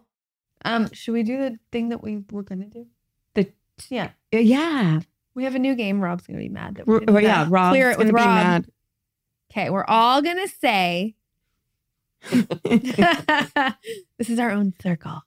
We're all gonna say 2 truths and a lie, and then we have to try to figure out which one the lie is. Yeah. It's fun. Okay. I have 3 because I thought of them. Okay, cool. I didn't think about it. Okay, I have 3. Well, it's kind of like, well, you know me so well. Whatever. It's just a game. Soup Plantation is my favorite restaurant. I'm good at basketball, and I've never been in a helicopter. You're not good at basketball. When do I reveal things? Once everybody's Okay. gone. I think you've never been in a helicopter. Okay. I still want to change my answer to that one too. You want to? Mm-hmm. Okay. Because I think she thinks she's good at basketball. She for sure thinks she's good at basketball, guys. And I know Soup Plantation's true. And she loves Soup Plantation. Yeah, so she's never been in a I helicopter. think she said that before. She has been in a helicopter because didn't you get helicoptered to the hospital when they used the Jaws of Life? She doesn't remember being in a helicopter because she was unconscious. Now do I answer? Yeah. Yeah. Because you guys have all gone. Mm-hmm. The lie was never been in a helicopter. But it wasn't because of the Jaws of Life. I forgot about that one. I was in a helicopter in Dubai. What? Wait, what? That was what I thought of. No, the lie is I've never been in a helicopter because I have been in a helicopter. And the helicopter I thought of was the one I went in Dubai. I completely forgot that I had been in a helicopter unconscious after a car accident when I was 14. No. Wrong. You did it wrong. I did? Because if Have you been in a helicopter in Dubai? Yes. Then, That's the lie that I've never been in a helicopter. Okay, got it. Okay. Right. I know I make sense. Yeah, but Rachel, are you No. with me?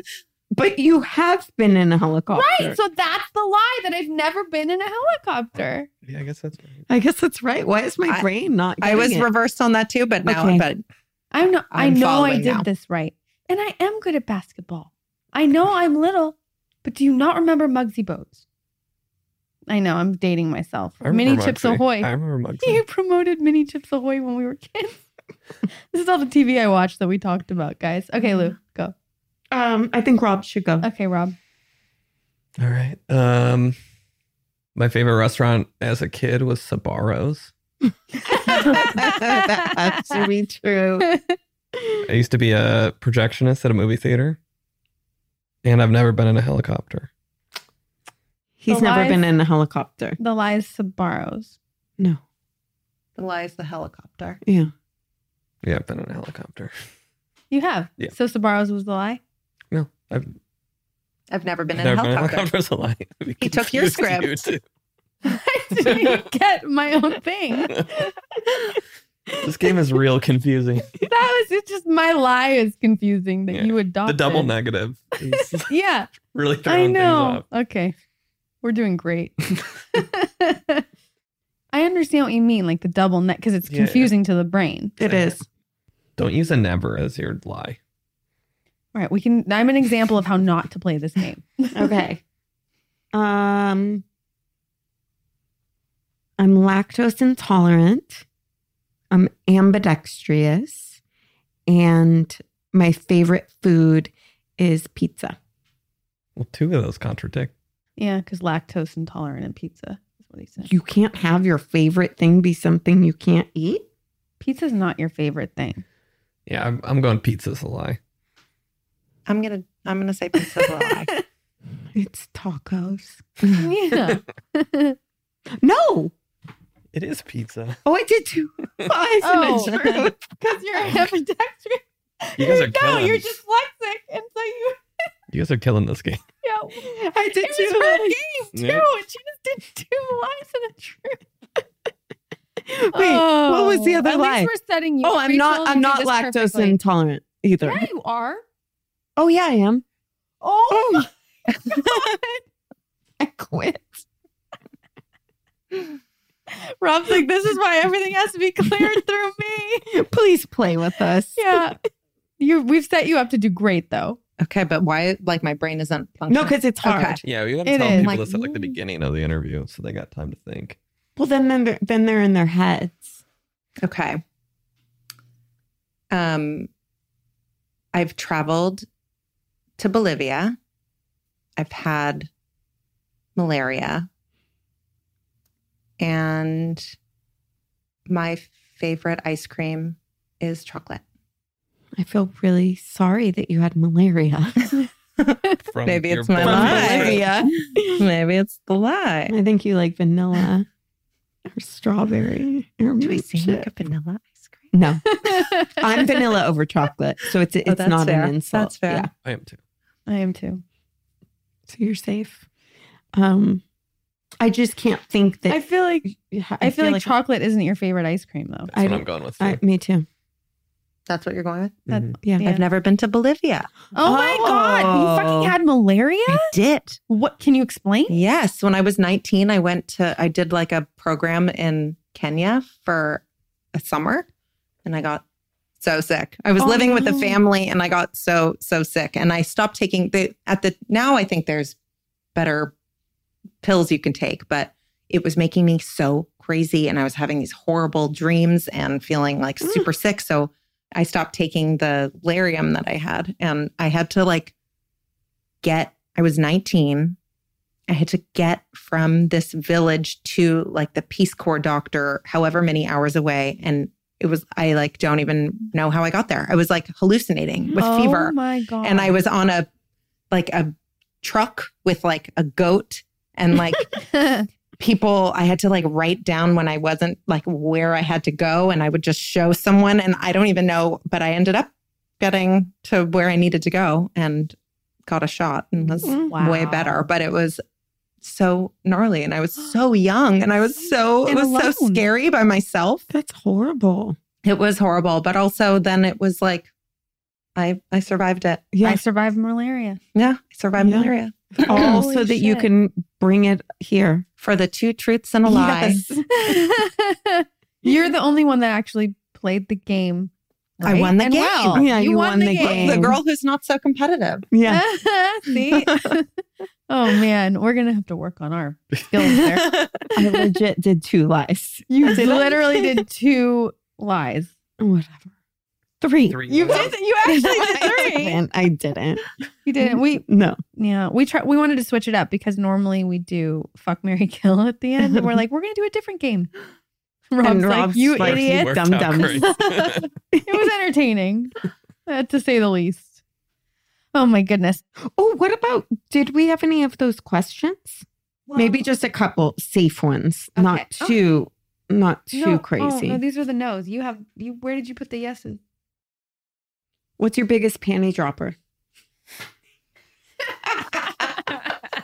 Her face. It's not expecting that. I think Kevin playing the song for me on my birthday. Yeah. Perfect. Perfect. What are your thoughts on unsolicited dick pics. Oh, I don't want that. No. Unsolicited is no. Yeah. No one does. Nobody does. Well, maybe men like that. Want Like dick pics? Unsolicited Yeah. dick pics? No. what? Go for it, Rachel. This girl loves this question. It's her Do you know favorite. which one it is, Rob? So the 3 people? No. No. So the period sex? No. If you could only watch one movie Oh, for the rest of your life, what would you pick? I think I'd pick Waiting for Guffman. No. Good. So funny. You It came is. up with that very easily. Because I That's feel really like good. I I've been waiting. now I'm my gonna whole life go. to Yeah, answer maybe. that. Yeah. Maybe I need to go home and watch that. Yeah. I haven't watched see? that in a long We're time. inspiring. Great question. You heard it here. Yeah. Are there dreams inside of you that you've yet to fulfill? Yes. I hope that I always do. I Mhm. hope that at 90 I still have dreams that I want to fulfill.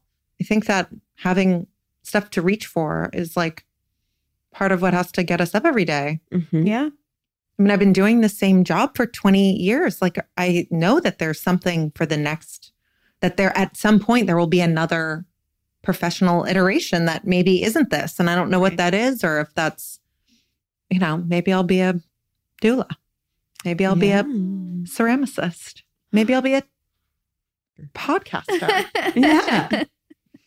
Dreams can come true. Yeah. And also thinking about like being inspired by people who have moved in the last couple of years and thinking Oh, about like, yeah. God, I was with some friends last night and one moved to Kauai and is like, should I come back? And one just moved to Hudson Valley and it's like such a different experience than living here. She was saying like, it's like I was like a tomato plant in this pot and then I was taken out of the pot and now I'm this like giant, like, where do you find your edges and like how much potential that has? So Mhm. I hope that there's like continue to dream about a million things. Yeah. I like that. I do too. I like the tomato pot analogy. I know that stuck with me. Yeah, I like It's a it. good one. Like you need a bigger pot but also like, do you need a pot or can you just like get planted and then have infinite? Oh.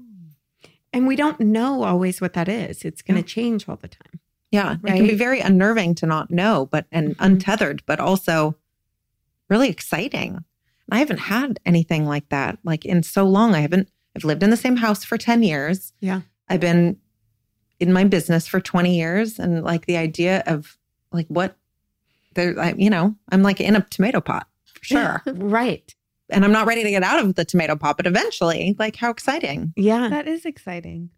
I feel like when I moved away, because we moved away for 3 years up north for a bit, and I feel like that did that for me. Not just Yes. being there, but also coming back. Yeah.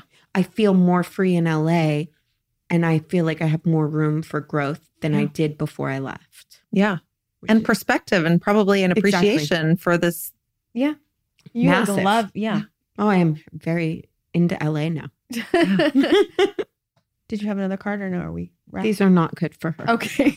I mean, they're not. Okay, no, they don't apply. They do But I not thought this apply was to such you. an amazing conversation, and I just love how open you were and willing to share all that you shared. And Thank you. thank you for Thanks for bringing having me. that. Yeah.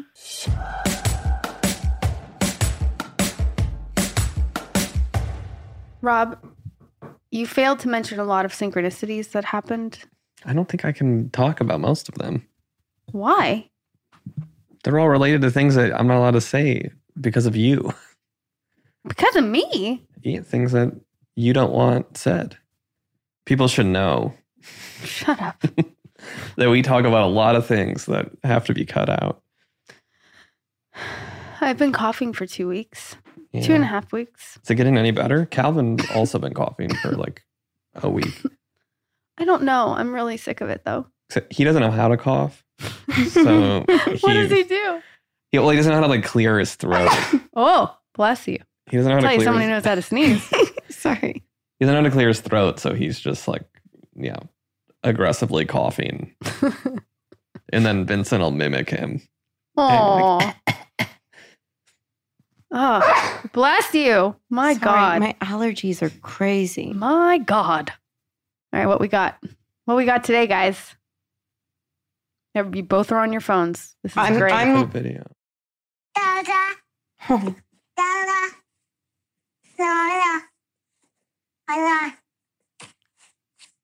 I love you. Is he saying I love you? That's what it sounds like. He's like, look at his tongue.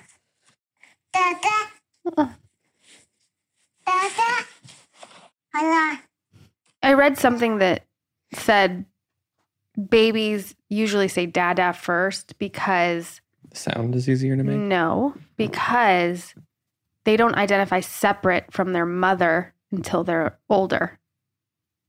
Like their mom is them, you know, like they're part of the mom. So the first person that they know, if there's dad in the picture, is dada. And that's why they say dada first. I heard it was what Rob said. I always heard that too. But then I read that recently and I thought, well, I don't know if it's true or not, but it was an interesting. He'll say mama when he's like upset and crying. That's But he really said the only dada time. first, right? Yeah. And now he calls everything bus. Buh.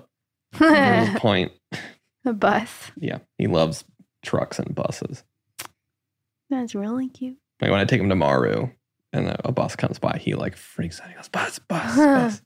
Why do they like him so much? I feel like dump trucks or like garbage trucks. Yeah, I mean, he are loves like garbage huge. trucks. Yeah. They call our kids, well, Shepherd Garby. They say Garby, and then every week when the garbage truck comes, he goes and runs and finds Jeff and makes him take him outside to see it. Yeah, it's a phenomenon. This is Elliot. This is Jeff. This is my brother. Yeah, I was going to say your brother, but Oh, speaking of which, I got in a fight with my brother last night, which was not fun. I would love to hear your guys' opinion. Mm-hmm. Maybe I was wrong. Let's hear it. Okay. So I was in class yesterday and I get these text messages from Elliot saying, help me, help me. David just yelled at me and cussed at me. Mhm. And I was like, okay. So, and then he texted me Are they back. still butting heads, by the Yeah, way? they butt heads. Then he texts me back saying, we made up, we're good. So when I get home, I sit the two of them down and say, what happened? your brother and Elliot. My brother and Elliot. I said, what happened, guys? And Elliot tells me what happened was Shepherd hurt his finger and was crying hysterically. And my brother picked him up and said, oh, I don't think that hurts that bad. And Elliot got defensive for him. And he was like, he's a baby. And Elliot had been yelling at my brother all day. It was my brother's birthday too. So it's like, So happy birthday. so happy birthday. So Elliot was relentless yesterday. And at a certain point, my brother just simply yelled, stop fucking yelling at me. We don't do that. We don't cuss at our children under any circumstances. That's never happened. So it freaked Elliot out. So when he's telling me this conversation, I explained to Elliot, you cannot yell at your uncle constantly. It's relentless. It's working on his nerves, all these things. And I said, and David, maybe we can agree not to cuss at Elliot.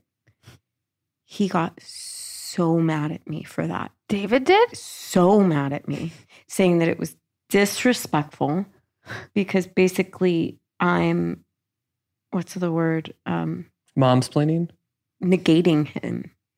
Or what's, like, Yeah, you're, there's another word. Yeah, You're there's the negating other- your brother? No, it's the word when you Neglect? no, when you When you throw Yeah. someone under the bus. yeah, but it's or when you when Oh. the other Undermine parent- me. Undermining. Yeah. We got there. Say that again. And No. so he was basically saying I was undermining him. And I hear what he's saying. He's like, because they're already having a hard time getting along. Yeah. And he's there, the one taking care of him all day, Yeah. right? And yeah, and you sat him down like he was another child and talked to him like he was the third kid yeah, instead of privately. that's what he said. He said, the only thing I ask is not that you say it, but that you do it privately as adults. Right. He's Yeah. right. Yeah, I think he's He's right. right too. But he wasn't right to yell fucking at a 7-year-old because, you know, but he has a point as well. Right. And he's like, you have to know I love your kids with all my heart. And I would never, and I do trust him completely. Like he would never be mean to them. He was just more frustrated. Like, stop fucking yelling at me. Yeah. But then him and Jeff talked about it because then the story got told to Jeff. From whom? From Elliot. Uh-oh. And we were sitting there and Jeff simply goes to Elliot, well, you shouldn't yell at adults. Right. And so then... So Jeff knew how to handle it. Right. So then when they left the table, David took my brother aside and thanked him. No. Jeff took your David brother took aside. Jeff aside. Yes. David took Jeff is your aside brother. and thanked him for the way he handled it. In front of you, he made sure you saw him. No, I wasn't there for that. But then Jeff's like, yeah, that's what Olivia does to me too. Like you sit Jeff down? But he just threw you under the bus like you threw him under the bus. Jeff? Jeff No. threw you under the bus Yeah. just like you threw David under the bus. Yeah, well, I do.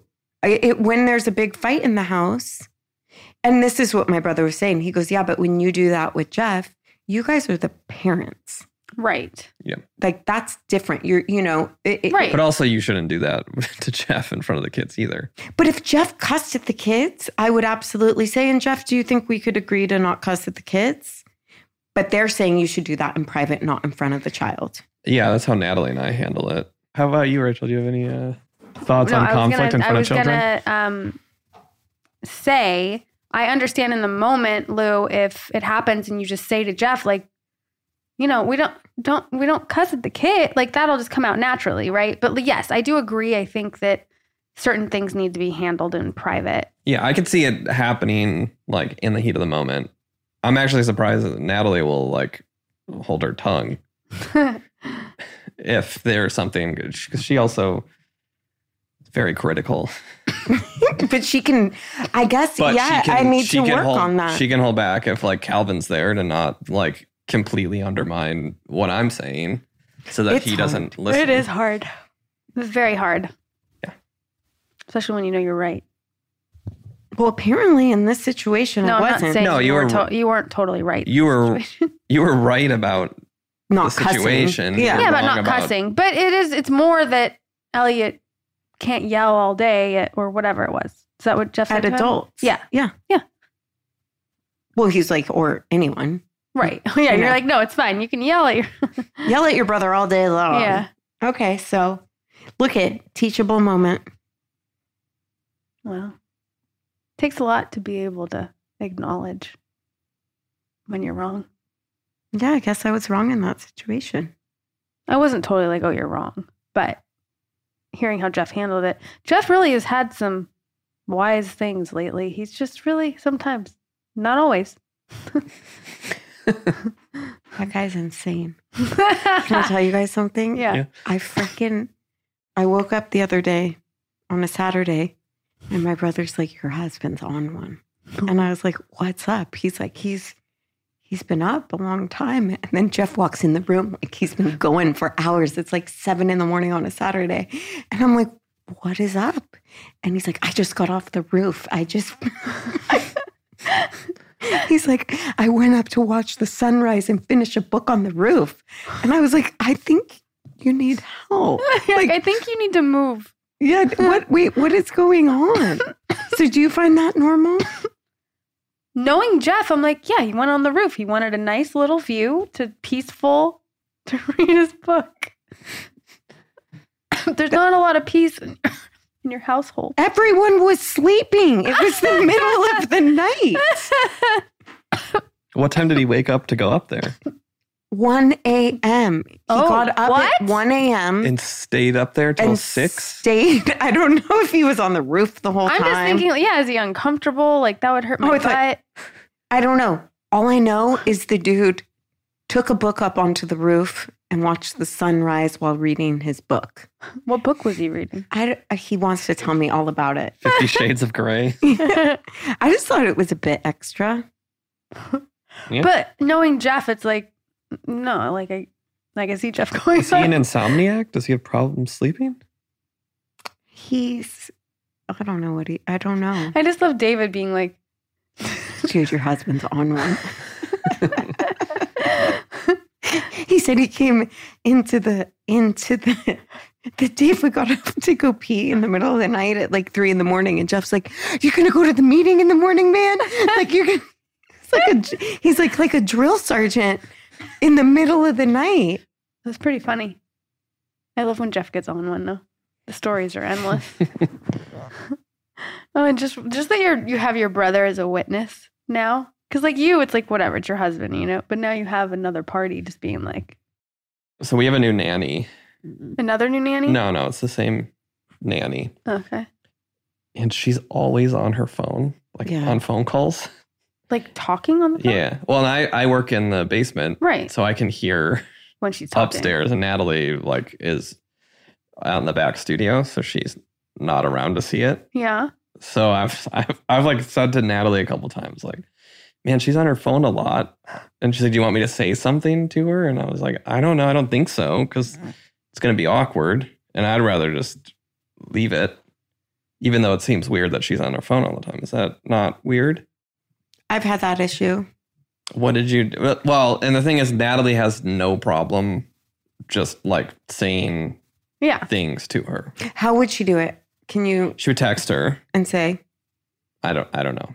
I want you to try and figure out like how would Natalie do it? She sent me a text that she's texted her yesterday.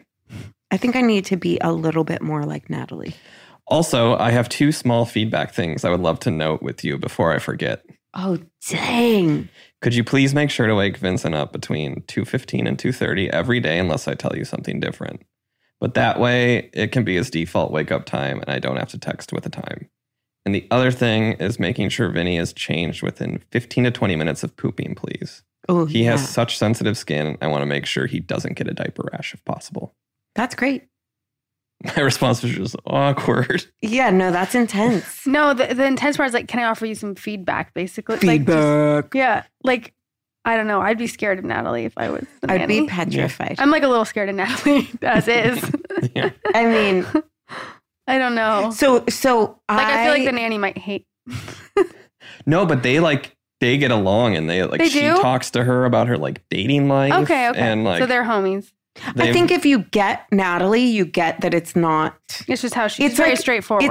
It's 100% exactly how Jeff would text the nanny. Yeah, he'd be like, listen, this, da, da, da, da, da. Yeah. And then the nanny likes. I barely say like hi. I'll say hi to her, like good morning. And that's like our interactions. So me telling her anything. But I think the phone thing would sound like it's coming from me because I'm the only one that would know. Yeah. That she's on the phone. And so she's just going to hate you. Yeah. So, but isn't there a way to say it where it's like, I think she's like my sister. My sister's that way where she just has to be talking to someone all the time. That's how she always was. Where she'll just like. How old is she? She's in her 20s, like early 20s. I'm the same way. I'm not going to lie. Yeah. You need to be talking to someone? I talk to you all I know. Day. Like we don't stop talking, and then long. she'll drive to me, and we're still talking on the phone. You know what I mean? Like if I'm doing the things and like folding whatever and putting like I'm on the phone. Yeah. Which I guess if the scenario is which I think she's wearing like AirPods and she's hands free. I guess it really doesn't matter. Is she doing? She's just talking. It's not like she's on the phone. I went up to get some water and like she's feeding Vincent and has headphones in and is like talking to someone on the phone. See, that would bother me because I'd want her present with the baby. Yeah. So that I would say you could say something about. Like, I'm fine. Like, you could even say, like, Natalie can say it if you want. Like, it's totally fine. Wait, does Natalie agree, though, that she shouldn't be on the phone? She doesn't witness it. Okay. I'm the one witnessing because I could hear it. And then she's always like, sounds like you want me to say something. And my response is, no, I'm just observing it. This is what I would say in that situation. I would say, I just want you to know it's 100% cool and fine if you're on the phone when the baby's down, when the baby's taking a nap, or if the baby's engaged in something. But when it comes time to feeding and playing, these are really learning rich opportunities to have interaction. And we want to make sure to be stimulating the most interaction we possibly can. That's what I would say. Yeah. I think my initial reluctance was that we really need a nanny and need help. And it's hard to find a nanny. Yeah. But I also think like she needs the job. She needs the work. She likes the job. She likes the work. She likes the kids. Yeah, she likes the boys. Does Calvin like her? Yeah, I mean, Calvin's at camp most of the time, so it's really just her and Vincent. So I'm less concerned about that now. Of like, well, she's going to hate this and she's going to quit. Oh, yeah. I mean, I think that talking is better than just like having your phone down texting all day. Yeah. Personally. Right. I was Yeah, I picturing her agree. texting it on Instagram or whatever, like her phone in her hand, which is No, it's different. on actual phone calls. That's so weird to me because I hate talking on the phone. So I'm like, I could never. You talk on the except for phone to Olivia. me. To you, I talked to like 3 people on the phone. You, my mom, and Leah. Yeah. Sometimes Jill. Yeah. But I don't talk to people on the phone otherwise. We're That's it. people. Well, no, but I mean like the mass. Like I real don't- people. Yeah, like real people. Like famous people. She means famous people. That's Rob. Yeah, that's Rob. Rob only talks to famous people. He only goes to coffee with famous people. You seen anyone lately? No. Literally no. No. Are you lonely? Am I lonely? What are you texting me, Rob? lonesome tonight? You know, I have come to be a little too comfortable with just cuddling with my daughter. I often think, like, I don't know if I ever want anyone else in my bed again.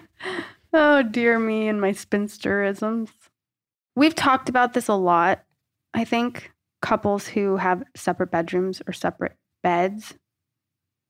Was I watching something or was I reading something? Ooh, watching. A couple Mm. slept in separate beds. Was it I Love Lucy?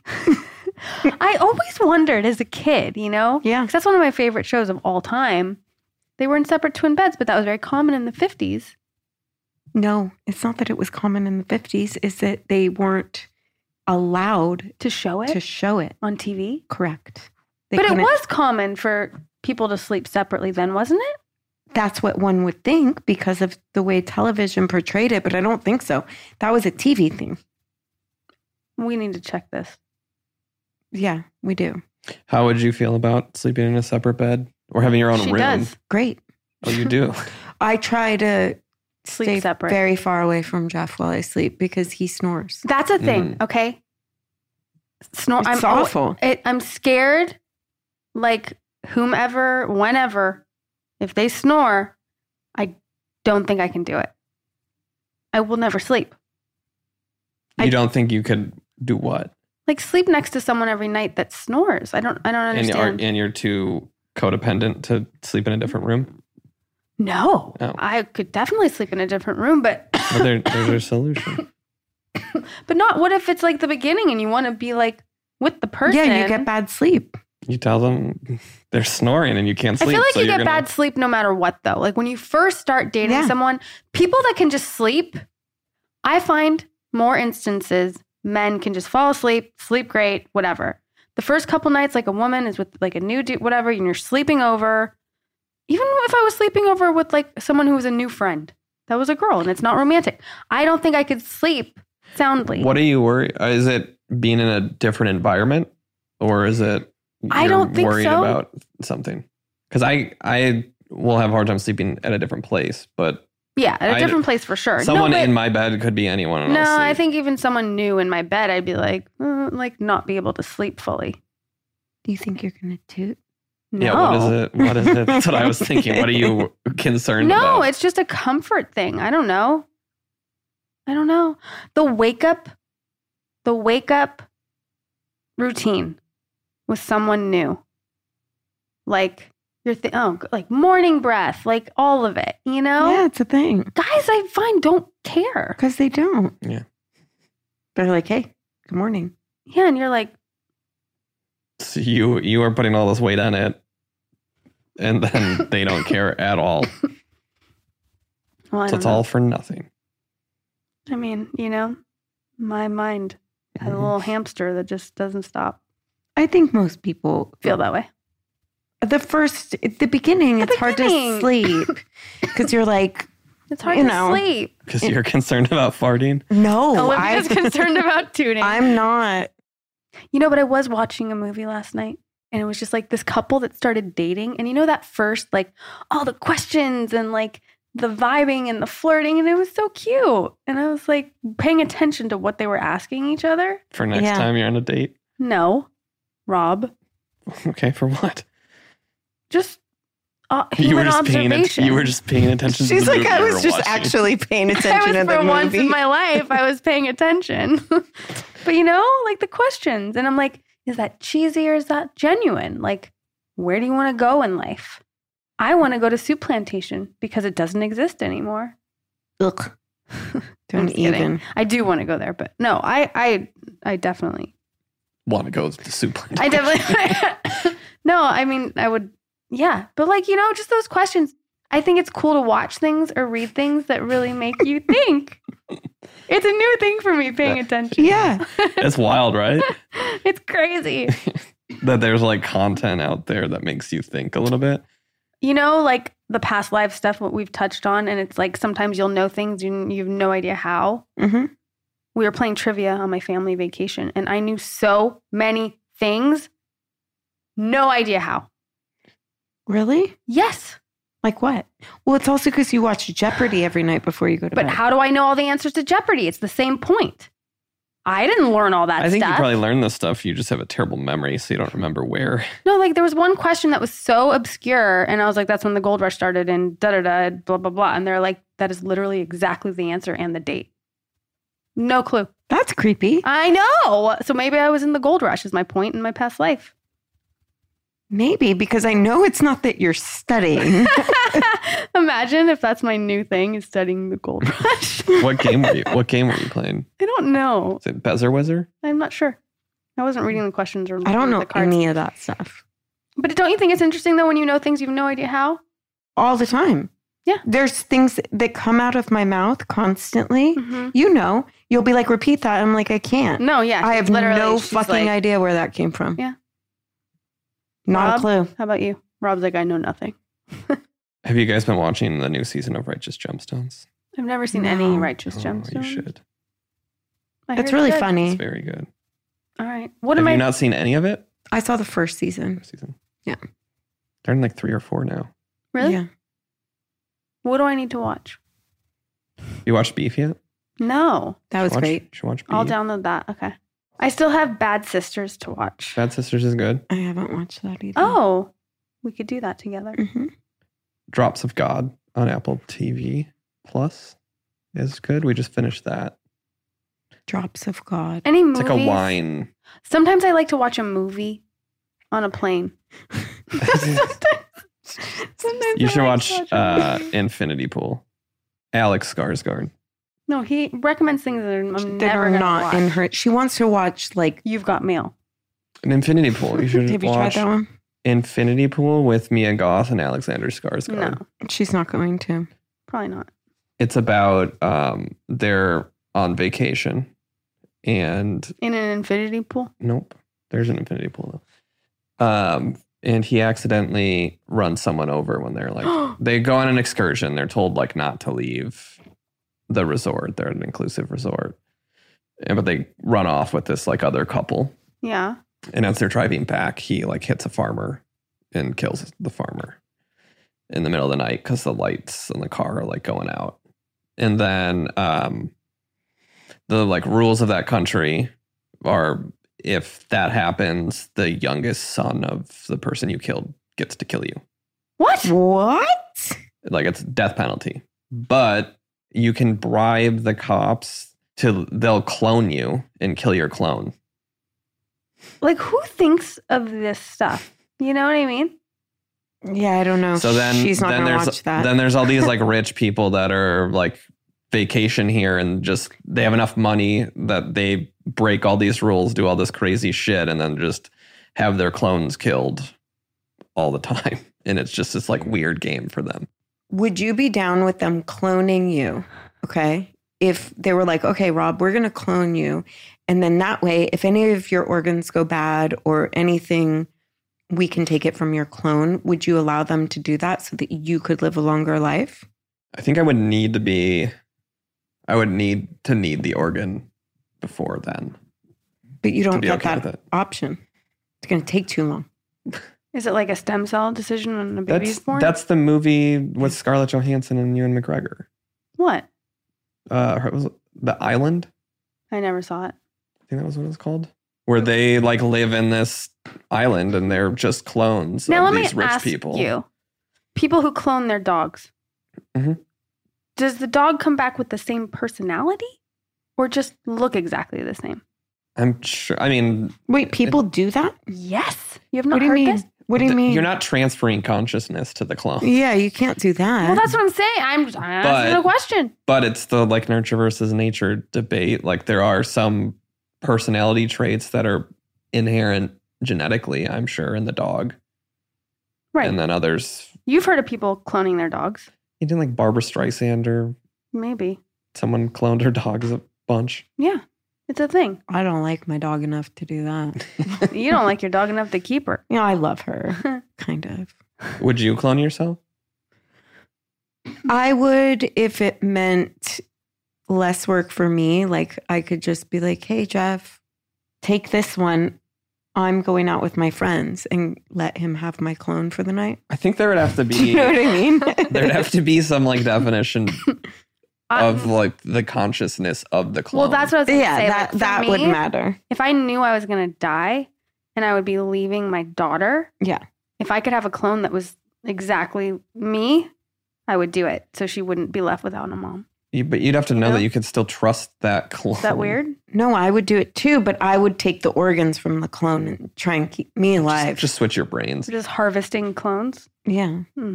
Even though, like, what if, I mean, that clone is going to be a conscious human that has thoughts and you're fine just like, I'm going to take your What heart if it now turns and into kill single you? white female?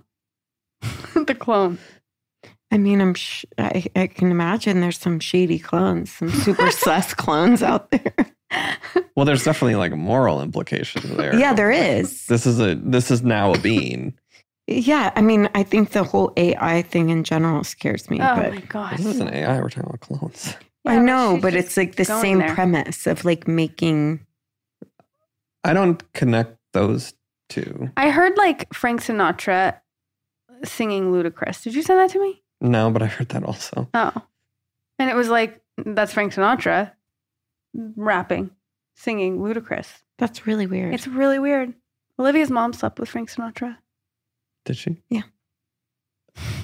Everyone should know that. Everyone should, I mean, that is big. That is a big thing. Yeah, that It's always deserves a fist impressed bump.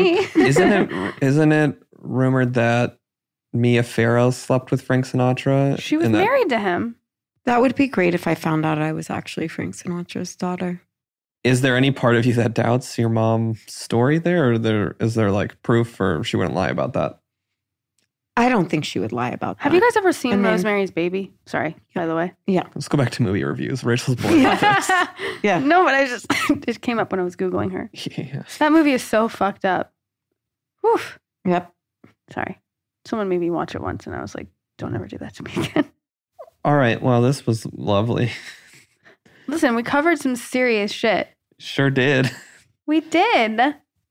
I like that you're still drinking only a tiny bit of your matchas. I didn't get her at this time, so I don't- tried. I'm trying again. I'm trying to get back to my old self. Please try harder. Yeah, it'd be great to have the old Rachel back.